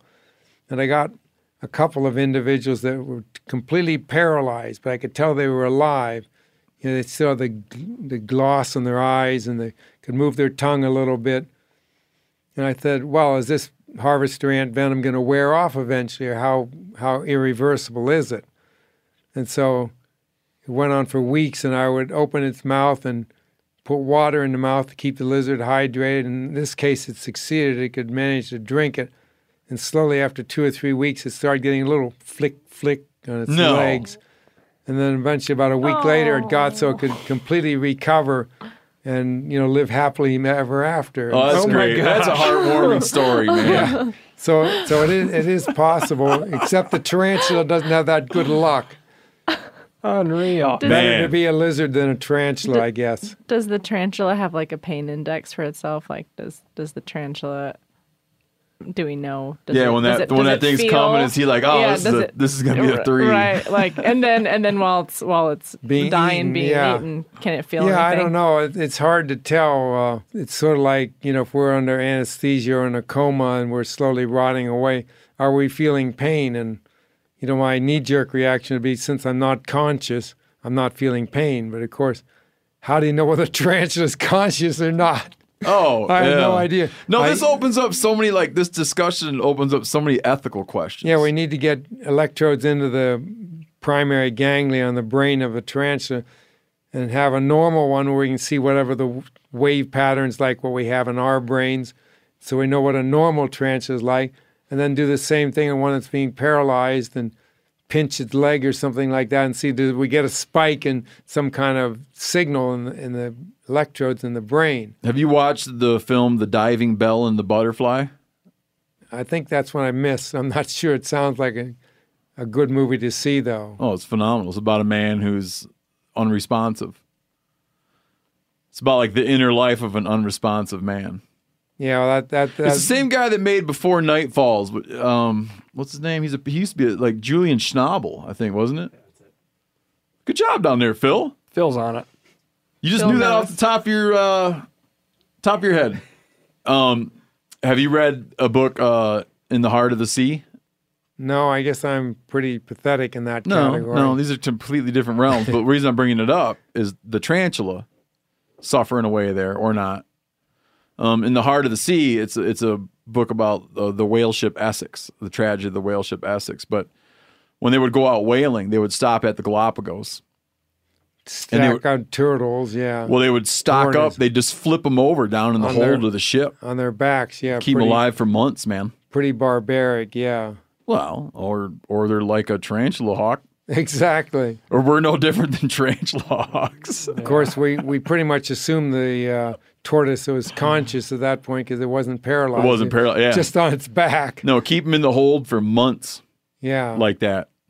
But then, they got their comeuppance in that because that ship was sunk by a whale. Oh, good for the whale. And, all kinds of cannibalism ensued. There's a great line. My favorite line in that book is someone meets a guy who was on the Essex, and he asked him, I can't remember the guy's name, but he says, "Oh, did you know Dale Johnson?"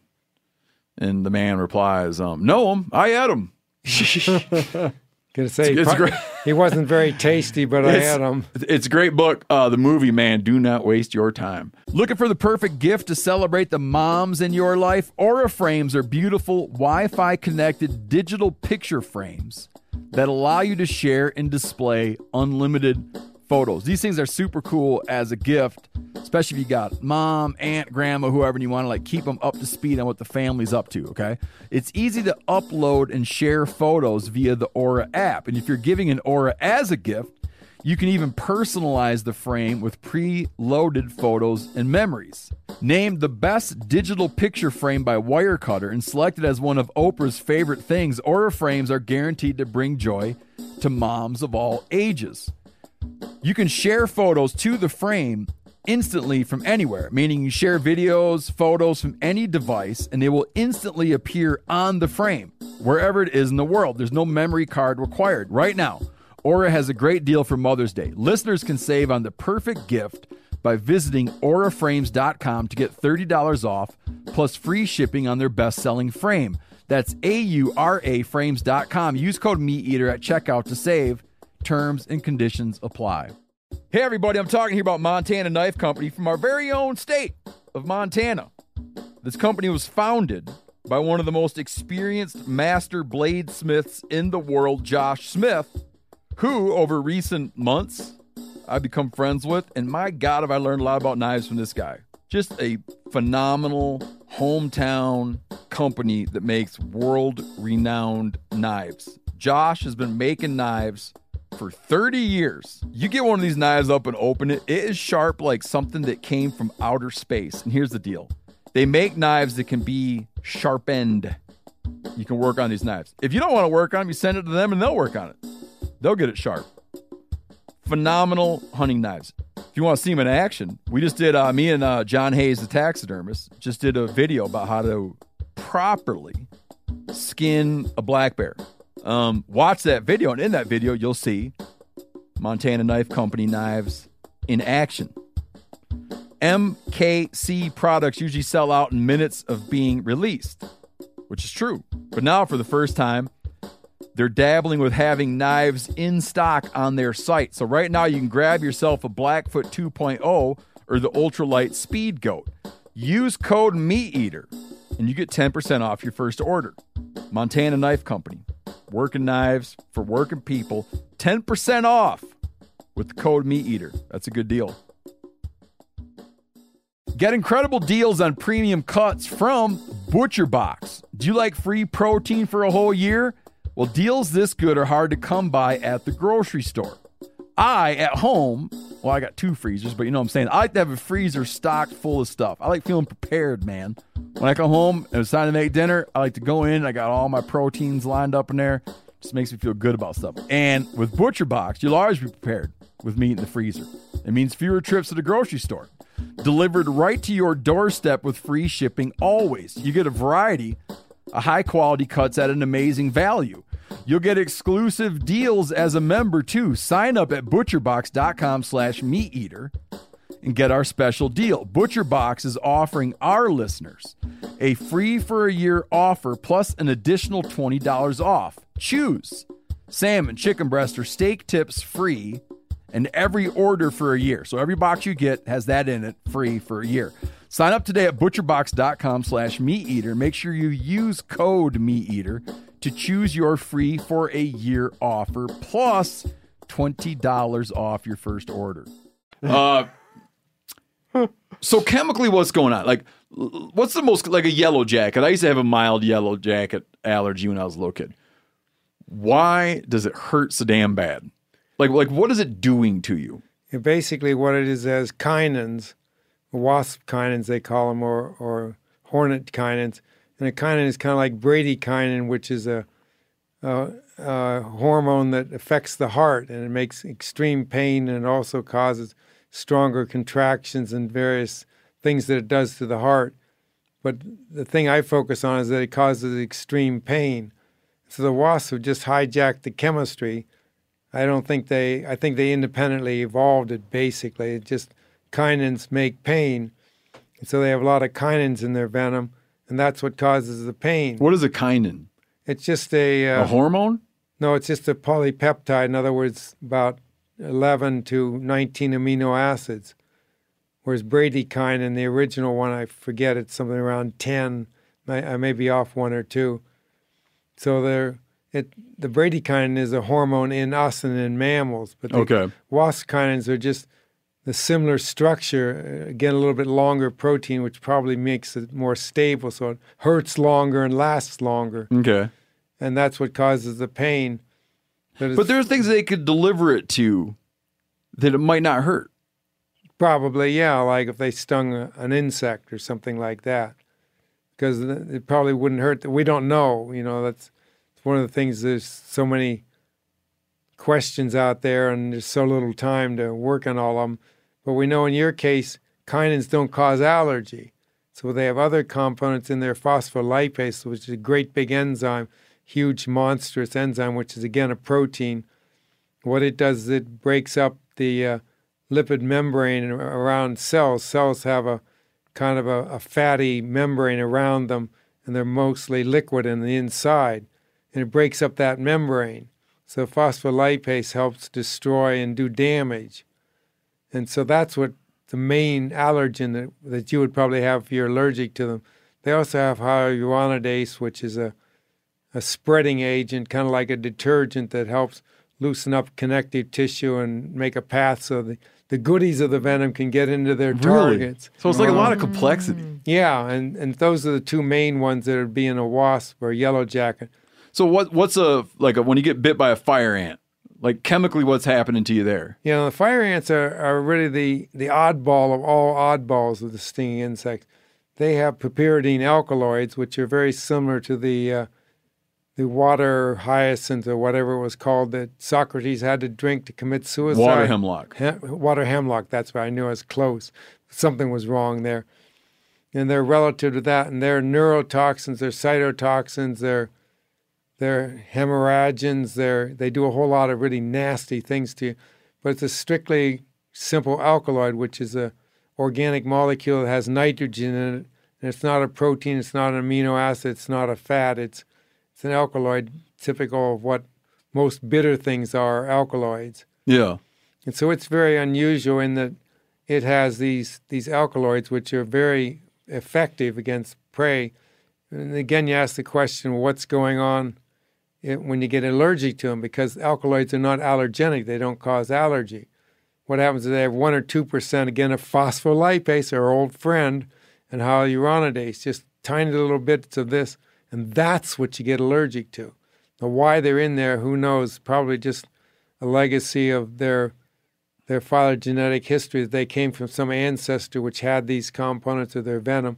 They invented or evolved a new system, which is the alkaloids. I see. So there's probably just the residual leftover, which probably does no functional use anymore for the fire ant, but it does, of course, cause allergy. And so they're an unusual situation. It's you got into this in your book a little bit, and it's a thing that's kind of puzzling to me is, let's say you grab, like, I'm just finally getting over a burn I had on my hand, okay?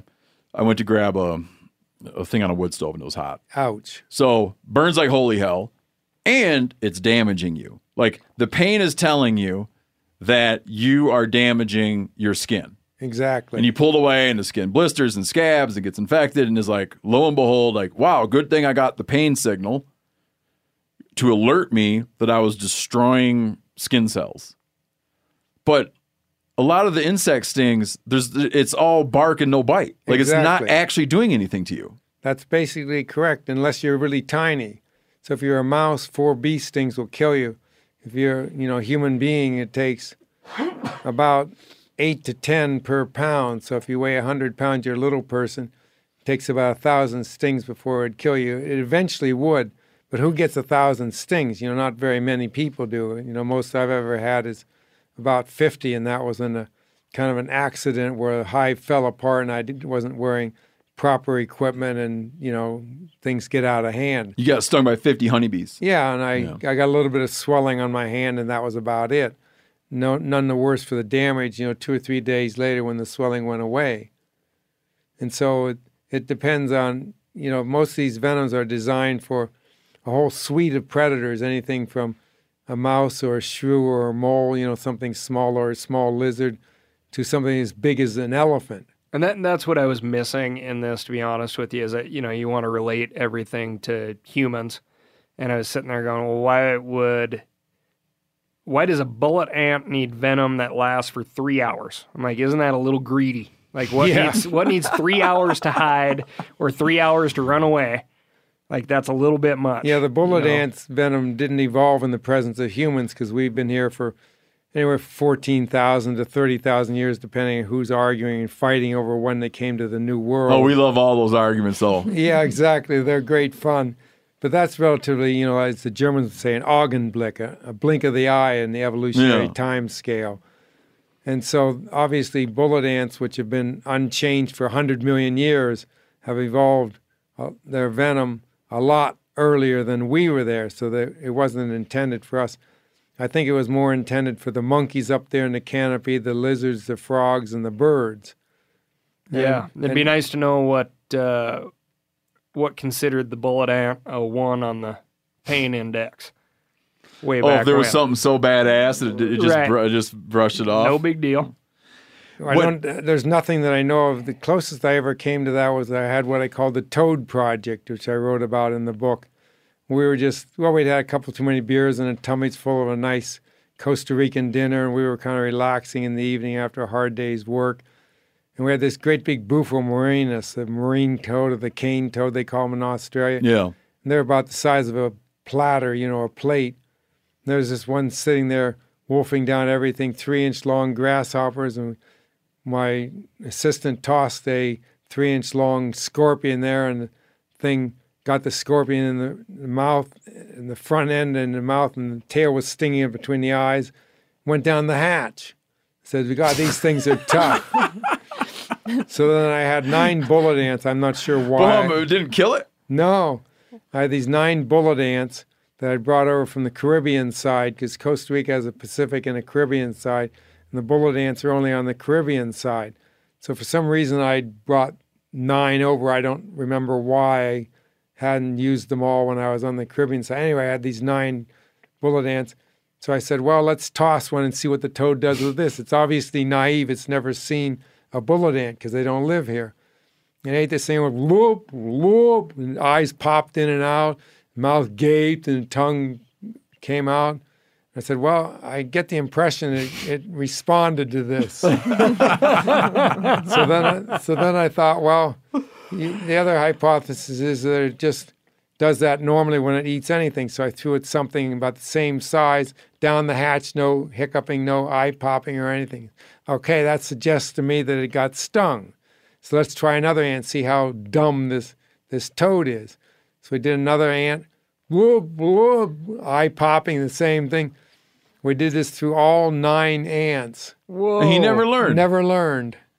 But was consuming them. Exactly, and getting stung and suffering. Obviously, it didn't seem to like it. Thought it was too spicy, but it didn't seem to stop. And so the question is, why was the thing? I assume it still lived through it. I didn't follow the toad to see if he was all right. But the funny thing is, we've never seen in toad stomachs. And, any of the herpetology literature where they, will catch these things and say, what are they eating? And they open up and see what's in their tummy. Oh, we had to do that in 10th grade or whatever. Exactly. I opened one up and found a mouse in it, man. This is kind of I'm still a little bit that one kind of traumatized by it. It was a bullfrog with a mouse. I'm not surprised they'll eat anything. Bullfrog's the North American equivalent of the cane toad, pretty much. Yeah. And so none of the literature ever reported bullet ants in them. So I don't know whether that's because the bullet ants aren't down on the ground near water usually where the toads are. They're up in the canopy. Mm-hmm. And they go from their nest at the base of a small tree or sapling up to the canopy. They don't forage out on the ground. Well, I got stung by one out on the ground. Well, I guess I should modify. They don't start out that way. They go up, they may go 30 feet over, 50 feet over, then down another one and forage on the ground there. Yeah, I got you. And the reason they will do that is they're fiercely territorial and colonies will kill each other. So they're not randomly distributed. They're evenly distributed because of this constant warfare. Okay. So they don't want their nests to get discovered by a nearby bullet ant nest. So that's why they go up and down, and so they get discovered someplace further away where they can't find the nest, so the nest is safe. But usually cane toads aren't on that sort of area. They're usually, around the water. Yeah. So I don't know. Maybe it's... So the absence of bullet ants and cane toad guts is not necessarily an indicator that exactly they don't like them. So we have another junior high project for a nice Costa Rican... Got some busy junior high people. Yeah, Costa Rican star student. I know if they were giving away these ecology degrees, I feel like there'd be a lot of folks being ecologists. This is good stuff. The thing we hated most when we were kids was horseflies. Oh, those are terrible. Yeah, you'd be out swimming, like out on the raft or whatever, out in the middle of the lake, and you'd get found out by a horsefly. Or more. And everybody you'd be underwater, and everybody group effort trying to kill it. And you'd eventually get it killed, and everybody could breathe easy, and then another one comes. Yeah, they're like a slash and lap feeder. Exactly. They take a chunk of flesh out of you. Are they biting? Is that what it is? They're biting. They open you up and suck your blood. Or you tell me. Yeah, they're kind of like a couple of Chinese meat cleavers hacking away at your skin, getting it all nice and bloody and messy, and then they can drink the blood. Why does that hurt so damn bad? Man, those things hurt. I think because they haven't evolved to be a better system. Yeah. Like a mosquito doesn't hurt much at all. He does it on the sly. Yeah, they anesthetize you, and they're sort of sneaky about that. Or kissing bugs, which are one of the things I work on. They're blood-sucking, like a stink bug type thing, except they suck blood. They don't hurt at all. Whereas some of the things that do hurt are the sloppy feeders, like the horse flies or the deer flies, which are just like smaller varieties of horse So flies. that hurts because of what he's doing to you, not because of what he's applying to you. Yeah, it's because of what he's doing to you, yeah. Minus maybe the application of anesthesia. Exactly. Right, okay. Yeah. So that's what it feels like, just to have something give you a bunch of real small cuts all of a sudden. Yeah. And some other ones that hurt, if you go to Africa, the tsetse fly, I've never been personally bitten by one, but I'm told that they really hurt too, and it's again kind of a sloppy feeder. And the last one, and they're the ones that are responsible for a certain sleeping sickness, which has got to be some kind of like bacterial infection or whatever you get from it. Yeah, right? It's a protozoan. It's related to Chagas disease, or it's a protozoan, which is why it's so hard to treat, because the doggone thing is a eukaryote, just like we are. The cells are similar. So if it's a bacteria, they have a different biochemistry, and we can zap them a lot more easily than we can something that's similar to us. Because if you kill them, well, you're sort of killing us too. Yeah. Which isn't a good idea. The last one that really hurts that I know of, which is very familiar to anybody around Montana or the northern areas, are what we call stable flies. Look like a small house fly, and they bite and take a hunk at it. We lump those in with deer flies and horse flies, but yeah. Yeah, the stable flies, I guess I'm an entomologist, I would look at this fly that lands on me. If it's a house fly, I won't be bothered to shoo it off because it's not doing any damage. So I look at its proboscis, because this floppy mop-like thing on the bottom, it's a housefly and it's safe. If it's pointy, then it's a stable fly and whack. And you got to get them. I got to kill it right away. And that's what's so funny, though, about the horse flies and some of these stable flies, too, I think, is they can really take a beating. Like, I've whacked... Like you score a good hit and it doesn't pay off. Or the legs tuck up and it tips over and it falls on the river rocks, and then you look and the thing rights itself and flies off. Second life. Yeah. Maybe 9 lives. Or if you're biting in horses, and horses have tails that are whipping around, they kind of hit you, but they don't really squash you. And so what you do is you hit them and then rub. Yes, that's right. So do a glancing thing. It's another hot tip. Do you think you'll do a book someday about how best to squish bugs? Probably not. The hit and rub.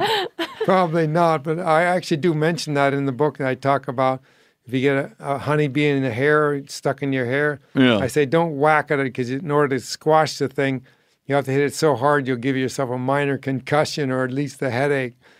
And so I say better thing to do is take a comb and try to comb it out. Or if you insist that you want to kill it, then rub it and smash it as you're rubbing and turn it into juice, which gives you a good excuse to have a shampoo shower.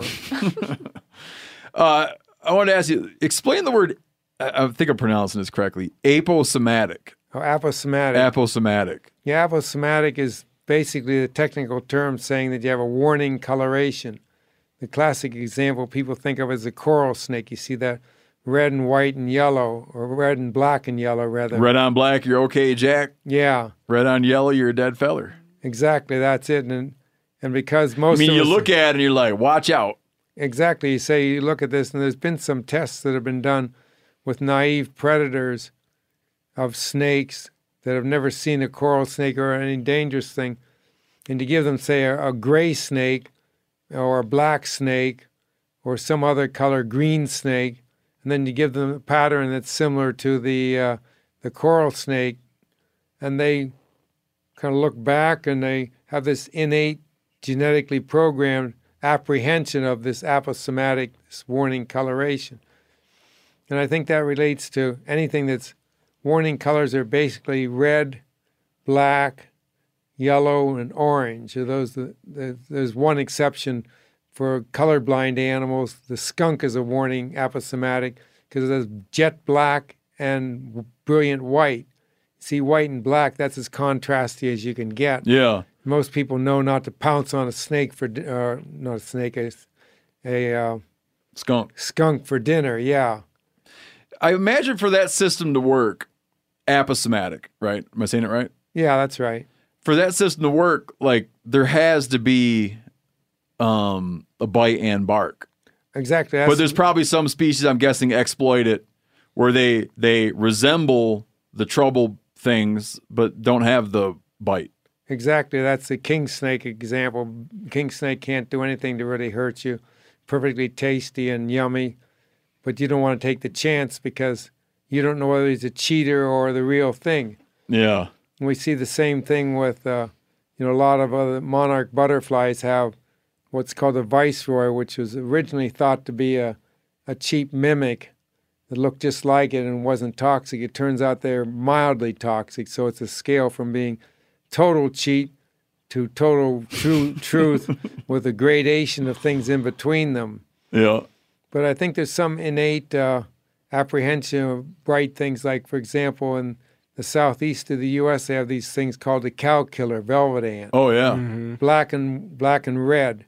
You almost never hear of anybody who's ever been stung by one. And I say, Junior's out there, or Sally's out there, a 2-year-old kid playing in the backyard.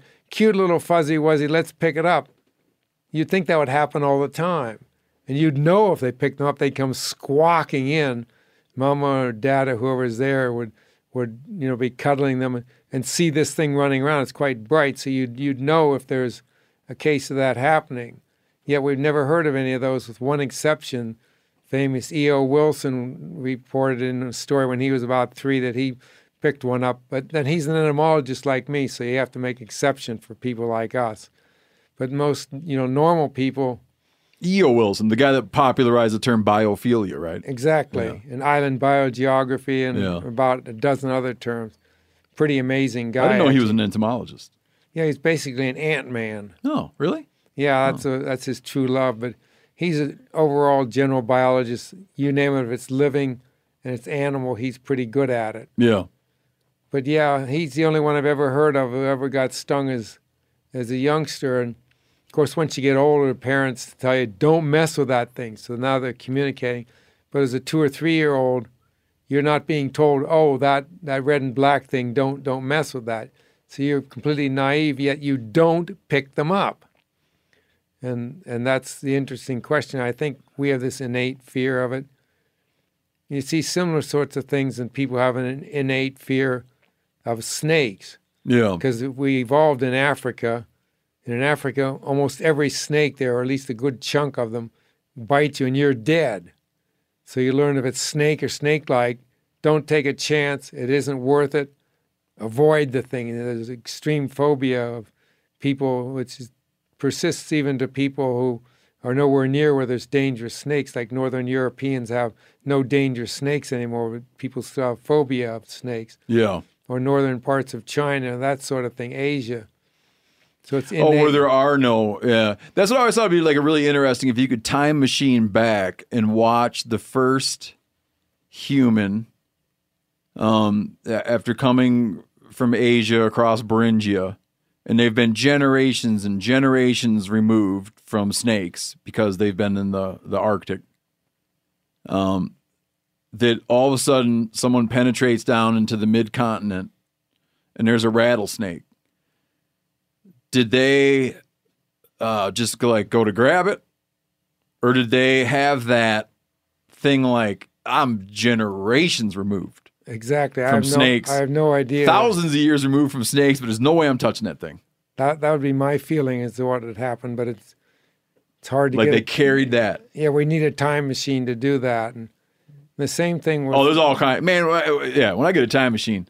Get into the movie business. I'm going to do that first, and then I got some other stuff I'm going to take care of. And we have the same phobia of spiders, it's arachnophobia, technical term for it. People are dreadfully petrified of spiders in general and tarantulas in particular, which is kind of interesting because tarantulas never bite people and they don't hurt even if they did. Now that's our tarantulas. But you're deathly afraid of them. Exactly. I didn't know until recently how harmless they were. I just assumed there must be something bad about them. I mean, look at them. Yeah, I mean, I do a lot of classroom displays where I will hold a tarantula, take it up to a classroom with 3rd or 4th graders. And the funny thing is, the girls always come up first and hold their hands out. The boys, the big brave boys, are sitting in the back, watching and, acting tough and brave. And about the 5th time a girl holds the tarantula and the boys are realizing they're embarrassed and they got to show that they're boys, and they come up and start holding the tarantula. But it's not just me. I've had other people report the same sort of thing. So I don't know what that tells us about it, but it makes an interesting story. No, it is interesting to understand, like, biologically what could have happened there. I got one last question for you, then I'm going to see if Cal and Corinne or Phil have anything for you, and then I'm going to plug your book. But can you talk about the drink, the Spanish fly? You mentioned it in your book. Oh, it's an aphrodisiac, right? Well, sort of. You have mixed results. What is it?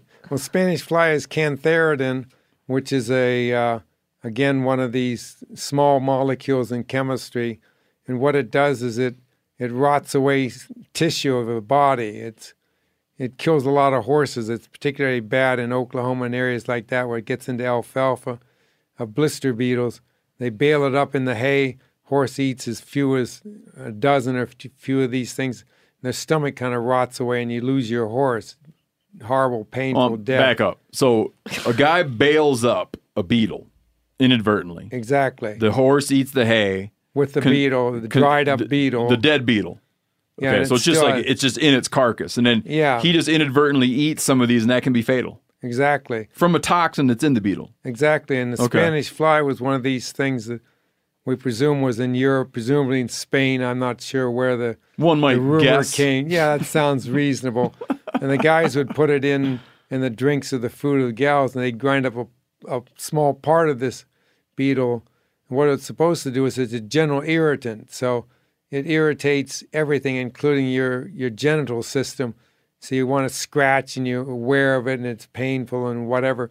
If you get the right dose, the story goes that then you'll become much more susceptible to being sexually appreciated by whoever put this into your dinner. No, I buy that totally.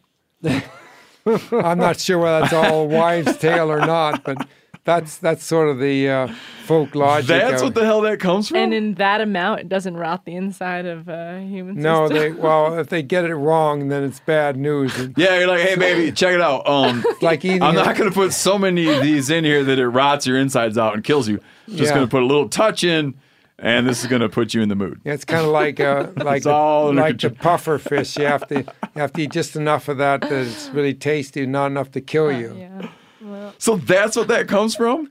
That's what I'm told, and don't call me the world expert, but that's what the general, rumor has is where it came from, as being called Spanish fly. Of course, it's not a fly at all; it's a beetle, but technicalities. Gotcha. Yeah. Oh, I said that was my last question, but I have one more question. You run around in the snow in sandals. Exactly. Now, okay. We have just like, among our circle here, we have an ongoing debate about whether it's responsible to wear sandals or flip-flops, because if there's like my buddy Ronnie likes to point out, let's say there's a volcano and there's lava everywhere, are you prepared to like defend your family? So he doesn't like, not only does he not like sandals, he doesn't like people who wear sandals. Oh.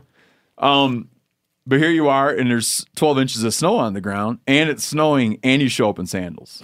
Well, can you share with us what went through your head when you dressed? Well, I checked the weather report first. If it gets below 10 degrees, I won't wear sandals. That's the cutoff. Yeah, 10 or 15 degrees. And the nice thing about sandals is they're very comfortable. I never get blisters with them. I do everything. I get good sandals. Flip-flops don't cut the mustard in my mind. Yeah, you got Chacos on. Yeah, I get Chacos. They're sort of the best that I can find, other than South Africa makes Rockies, which they don't import here. They're pretty good, too. And today it's 34 degrees with only 4 to 6 inches of snow. Yeah, it's a heat wave. Fresh snow, yeah. My wife complains that I have no feeling in my feet, but we did a test the other day, and we had one of these infrared guns that tells you, the temperature, what you're pointing it at. Oh, yeah, I'm with you. And her hands were hot, like 86 degrees or something like that, and my hands were like 61 or 62 degrees. And I said, I bet my feet are warmer. So she shot my feet, and they were like 3 degrees warmer. Do you have like a tolerance to, an increased tolerance to pain now that you've been stung by all these I don't things? think so. The one case, I get asked this, how do you know that you're just not nerve dead and you no longer respond to these? So the first adventure that I had in Australia, I was with a group of social insect people, in other words, ant people, wasp people, and bee people. Their fair game is guinea pigs. They're knowledgeable. They should know what they're doing.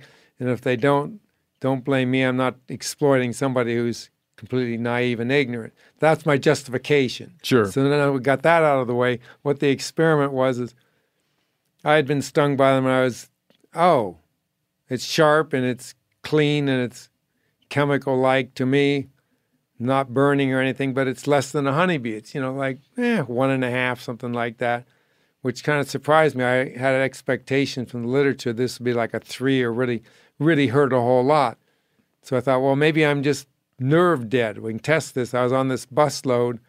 We were in Kangaroo Island, which burned up last week. And the bus driver said, well, we see a bull ant colony alongside the road, and we want to stop. We're, yes! The whole bus just screamed. So we all got out. I, being sneaky and knowing what I'm doing, I had this jar, and I was picking up an ant, one flip into the jar. It was about a 1/10 of a second for each ant I picked up and flipped into the jar. They didn't notice that speed. These things are very fast. I was just faster. And so some of them, they'd try to catch them with tweezers, and they can't catch them. They're too big and too agile. And they can't suck them up with aspirators, and they're trying to trap them in the short time we had, and they were getting frustrated. So then they'd do like, they saw, oh, Schmidt, he's the expert on all this sort of stuff. He's just picking them up. So they'd pick them up and get stung, and I would kind of saunter over and say, how does the sting affect you? Is it like more than a honeybee, less than a honeybee, about like a honeybee or whatever? And I managed to get 5 of these people that I sort of sneakily got as my volunteer controls on my own nerve deadness, if that's a word.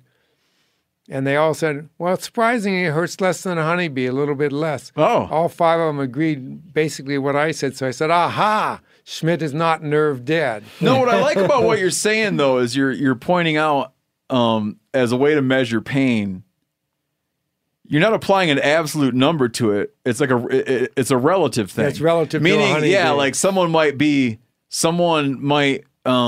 that a honeybee is like crippling and they can't do anything for an hour after getting it, but they could still tell you that that's not as bad. Or someone might be a honeybee, they don't even think about it, but they could still relatively tell you, you know. Yeah, the one case where I have a little bit of trouble with that is there's beekeepers and there's people who collect, a lot of them actually around the Montana area, who collect yellow jackets for collecting the venom for allergy shots. Oh. And so if you make your profession as a beekeeper, you ask them, have you ever gotten stung by a yellow jacket? Yeah, those darn things, they really hurt. They hurt a lot more than a honeybee. So then you go But to that's ask, true. Well, and then you ask the yellow jacket people who collect them for a living, and they say, what about a honeybee versus your yellow jacket? Those bloody honeybees, they really hurt. Like they've lost some of their... Yeah, I think it's a bit psychological. Oh, you think it's psychological more than they lost to me, their palate? They both hurt the same. I don't like either one of them. Yeah. You guys got any more questions? I kind of thought you were going to applaud Dr. Schmidt's, he wasn't willing to take advantage of naive people. And I've kind of heard you say that in certain circles where you're like hiking a little too fast, and you said, well, those folks knew what they were getting into. Oh, yeah. We just different views on it. Yeah. Yeah, that works. No, I like the book, and I really do enjoy your adventures also. And something that you said at the very beginning of the podcast, when Steve said he was bit by a bullet ant, and you said, oh, you're lucky. Do you feel that way? Like, do you appreciate your experiences? Oh, I'm glad it happened. Yeah. I think one of the things is the acute pain when you have this, you obviously don't like it and you wish you didn't have it. But then as you get to regale this story time and time again, particularly to your children and your grandchildren, Gramps, can you tell me a story about your childhood? And you can tell them about the bullet ant. And the kids will be enraptured with this. So you can get later on in life, good joy out of this. So I say that's why you're lucky. If you never had this, you have one fewer stories to tell. And maybe that's just me, what to me is interesting and what maybe to other people isn't. But yeah, I certainly didn't like it when I got stung by it, but, well, I got a book out of it, so maybe it says something. Corinne? Not to make this too much longer, but for people who will die from a bee sting, what happens there? Is it that it's the kinin? Is it that bees have kinin and in some susceptible people that immediately will affect their heart, or am I totally off base there? Well, you're close. What happens is bees have melatonin, which is another one of these small peptides. In other words, 26 or so amino acids. Mm-hmm. And what they do is they cause extreme pain, and that's what causes the hurt. But that's not what would kill you in an allergic reaction. Right. The allergic reaction is our old friend phospholipase A, or hyaluronidase. It's usually phospholipase A. What it does is it causes a massive release of mast cells or basophils. These are specialized cells in our body that release histamine, slow-reacting substances, anaphylaxis, which are now called leukotrienes, a whole bunch of other enzymes and things. And what they do is they cause a dramatic lowering of blood pressure. And people, if they get enough of this reaction, they can actually die of asphyxia. Well, two ways. They cause a swelling in your throat, and you can die of asphyxia, or they can cause cardiac, insufficiency, where you can actually, have brain dead because you're not getting enough oxygen to your brain. And the third way they can do it is actually cause a heart attack itself. And so it's our body killing us, not the venom. I was just going to say it's our own processes. In it response triggers your body to attack itself. Exactly, and of course and then the bee's like, "Oh, I didn't mean that." Yeah, and you say, "Why do we I don't have want this it to be that bad? Why do we have this dumb immunoglobulin E system that causes this?" And the reason is that's our system that protects us against macroparasites, worms and big pathogens and things of that sort. And if you notice people in places that are very poor hygiene and have lot worse parasite problems, usually don't have allergies because their IgE is busy fighting off the worms and these sorts of things. Okay. Interesting. We're just too clean. We have the hygienic theory that came out of Japan, whereas we have all these immunizations of childhood diseases, and our immune system just gets lazy, and that's what causes arthritis and multiple sclerosis and, all these autoimmune diseases. No, and then it acts out. Yeah, it just chews up our own body because we don't give it something useful to work on. Yeah. All right. The name of the book, again, The Sting of the Wild by Justin O. Schmidt, creator of, among many other things, the Schmidt Pain Index, which next time you get stung by something, you can look it up. The subtitle of the book, so it's The Sting of the Wild, the story of the man who got stung for science. And Mr. Schmidt, Dr. Schmidt, thank you very much for joining us. Thank you. It's been my pleasure. And thank you for the beautiful song.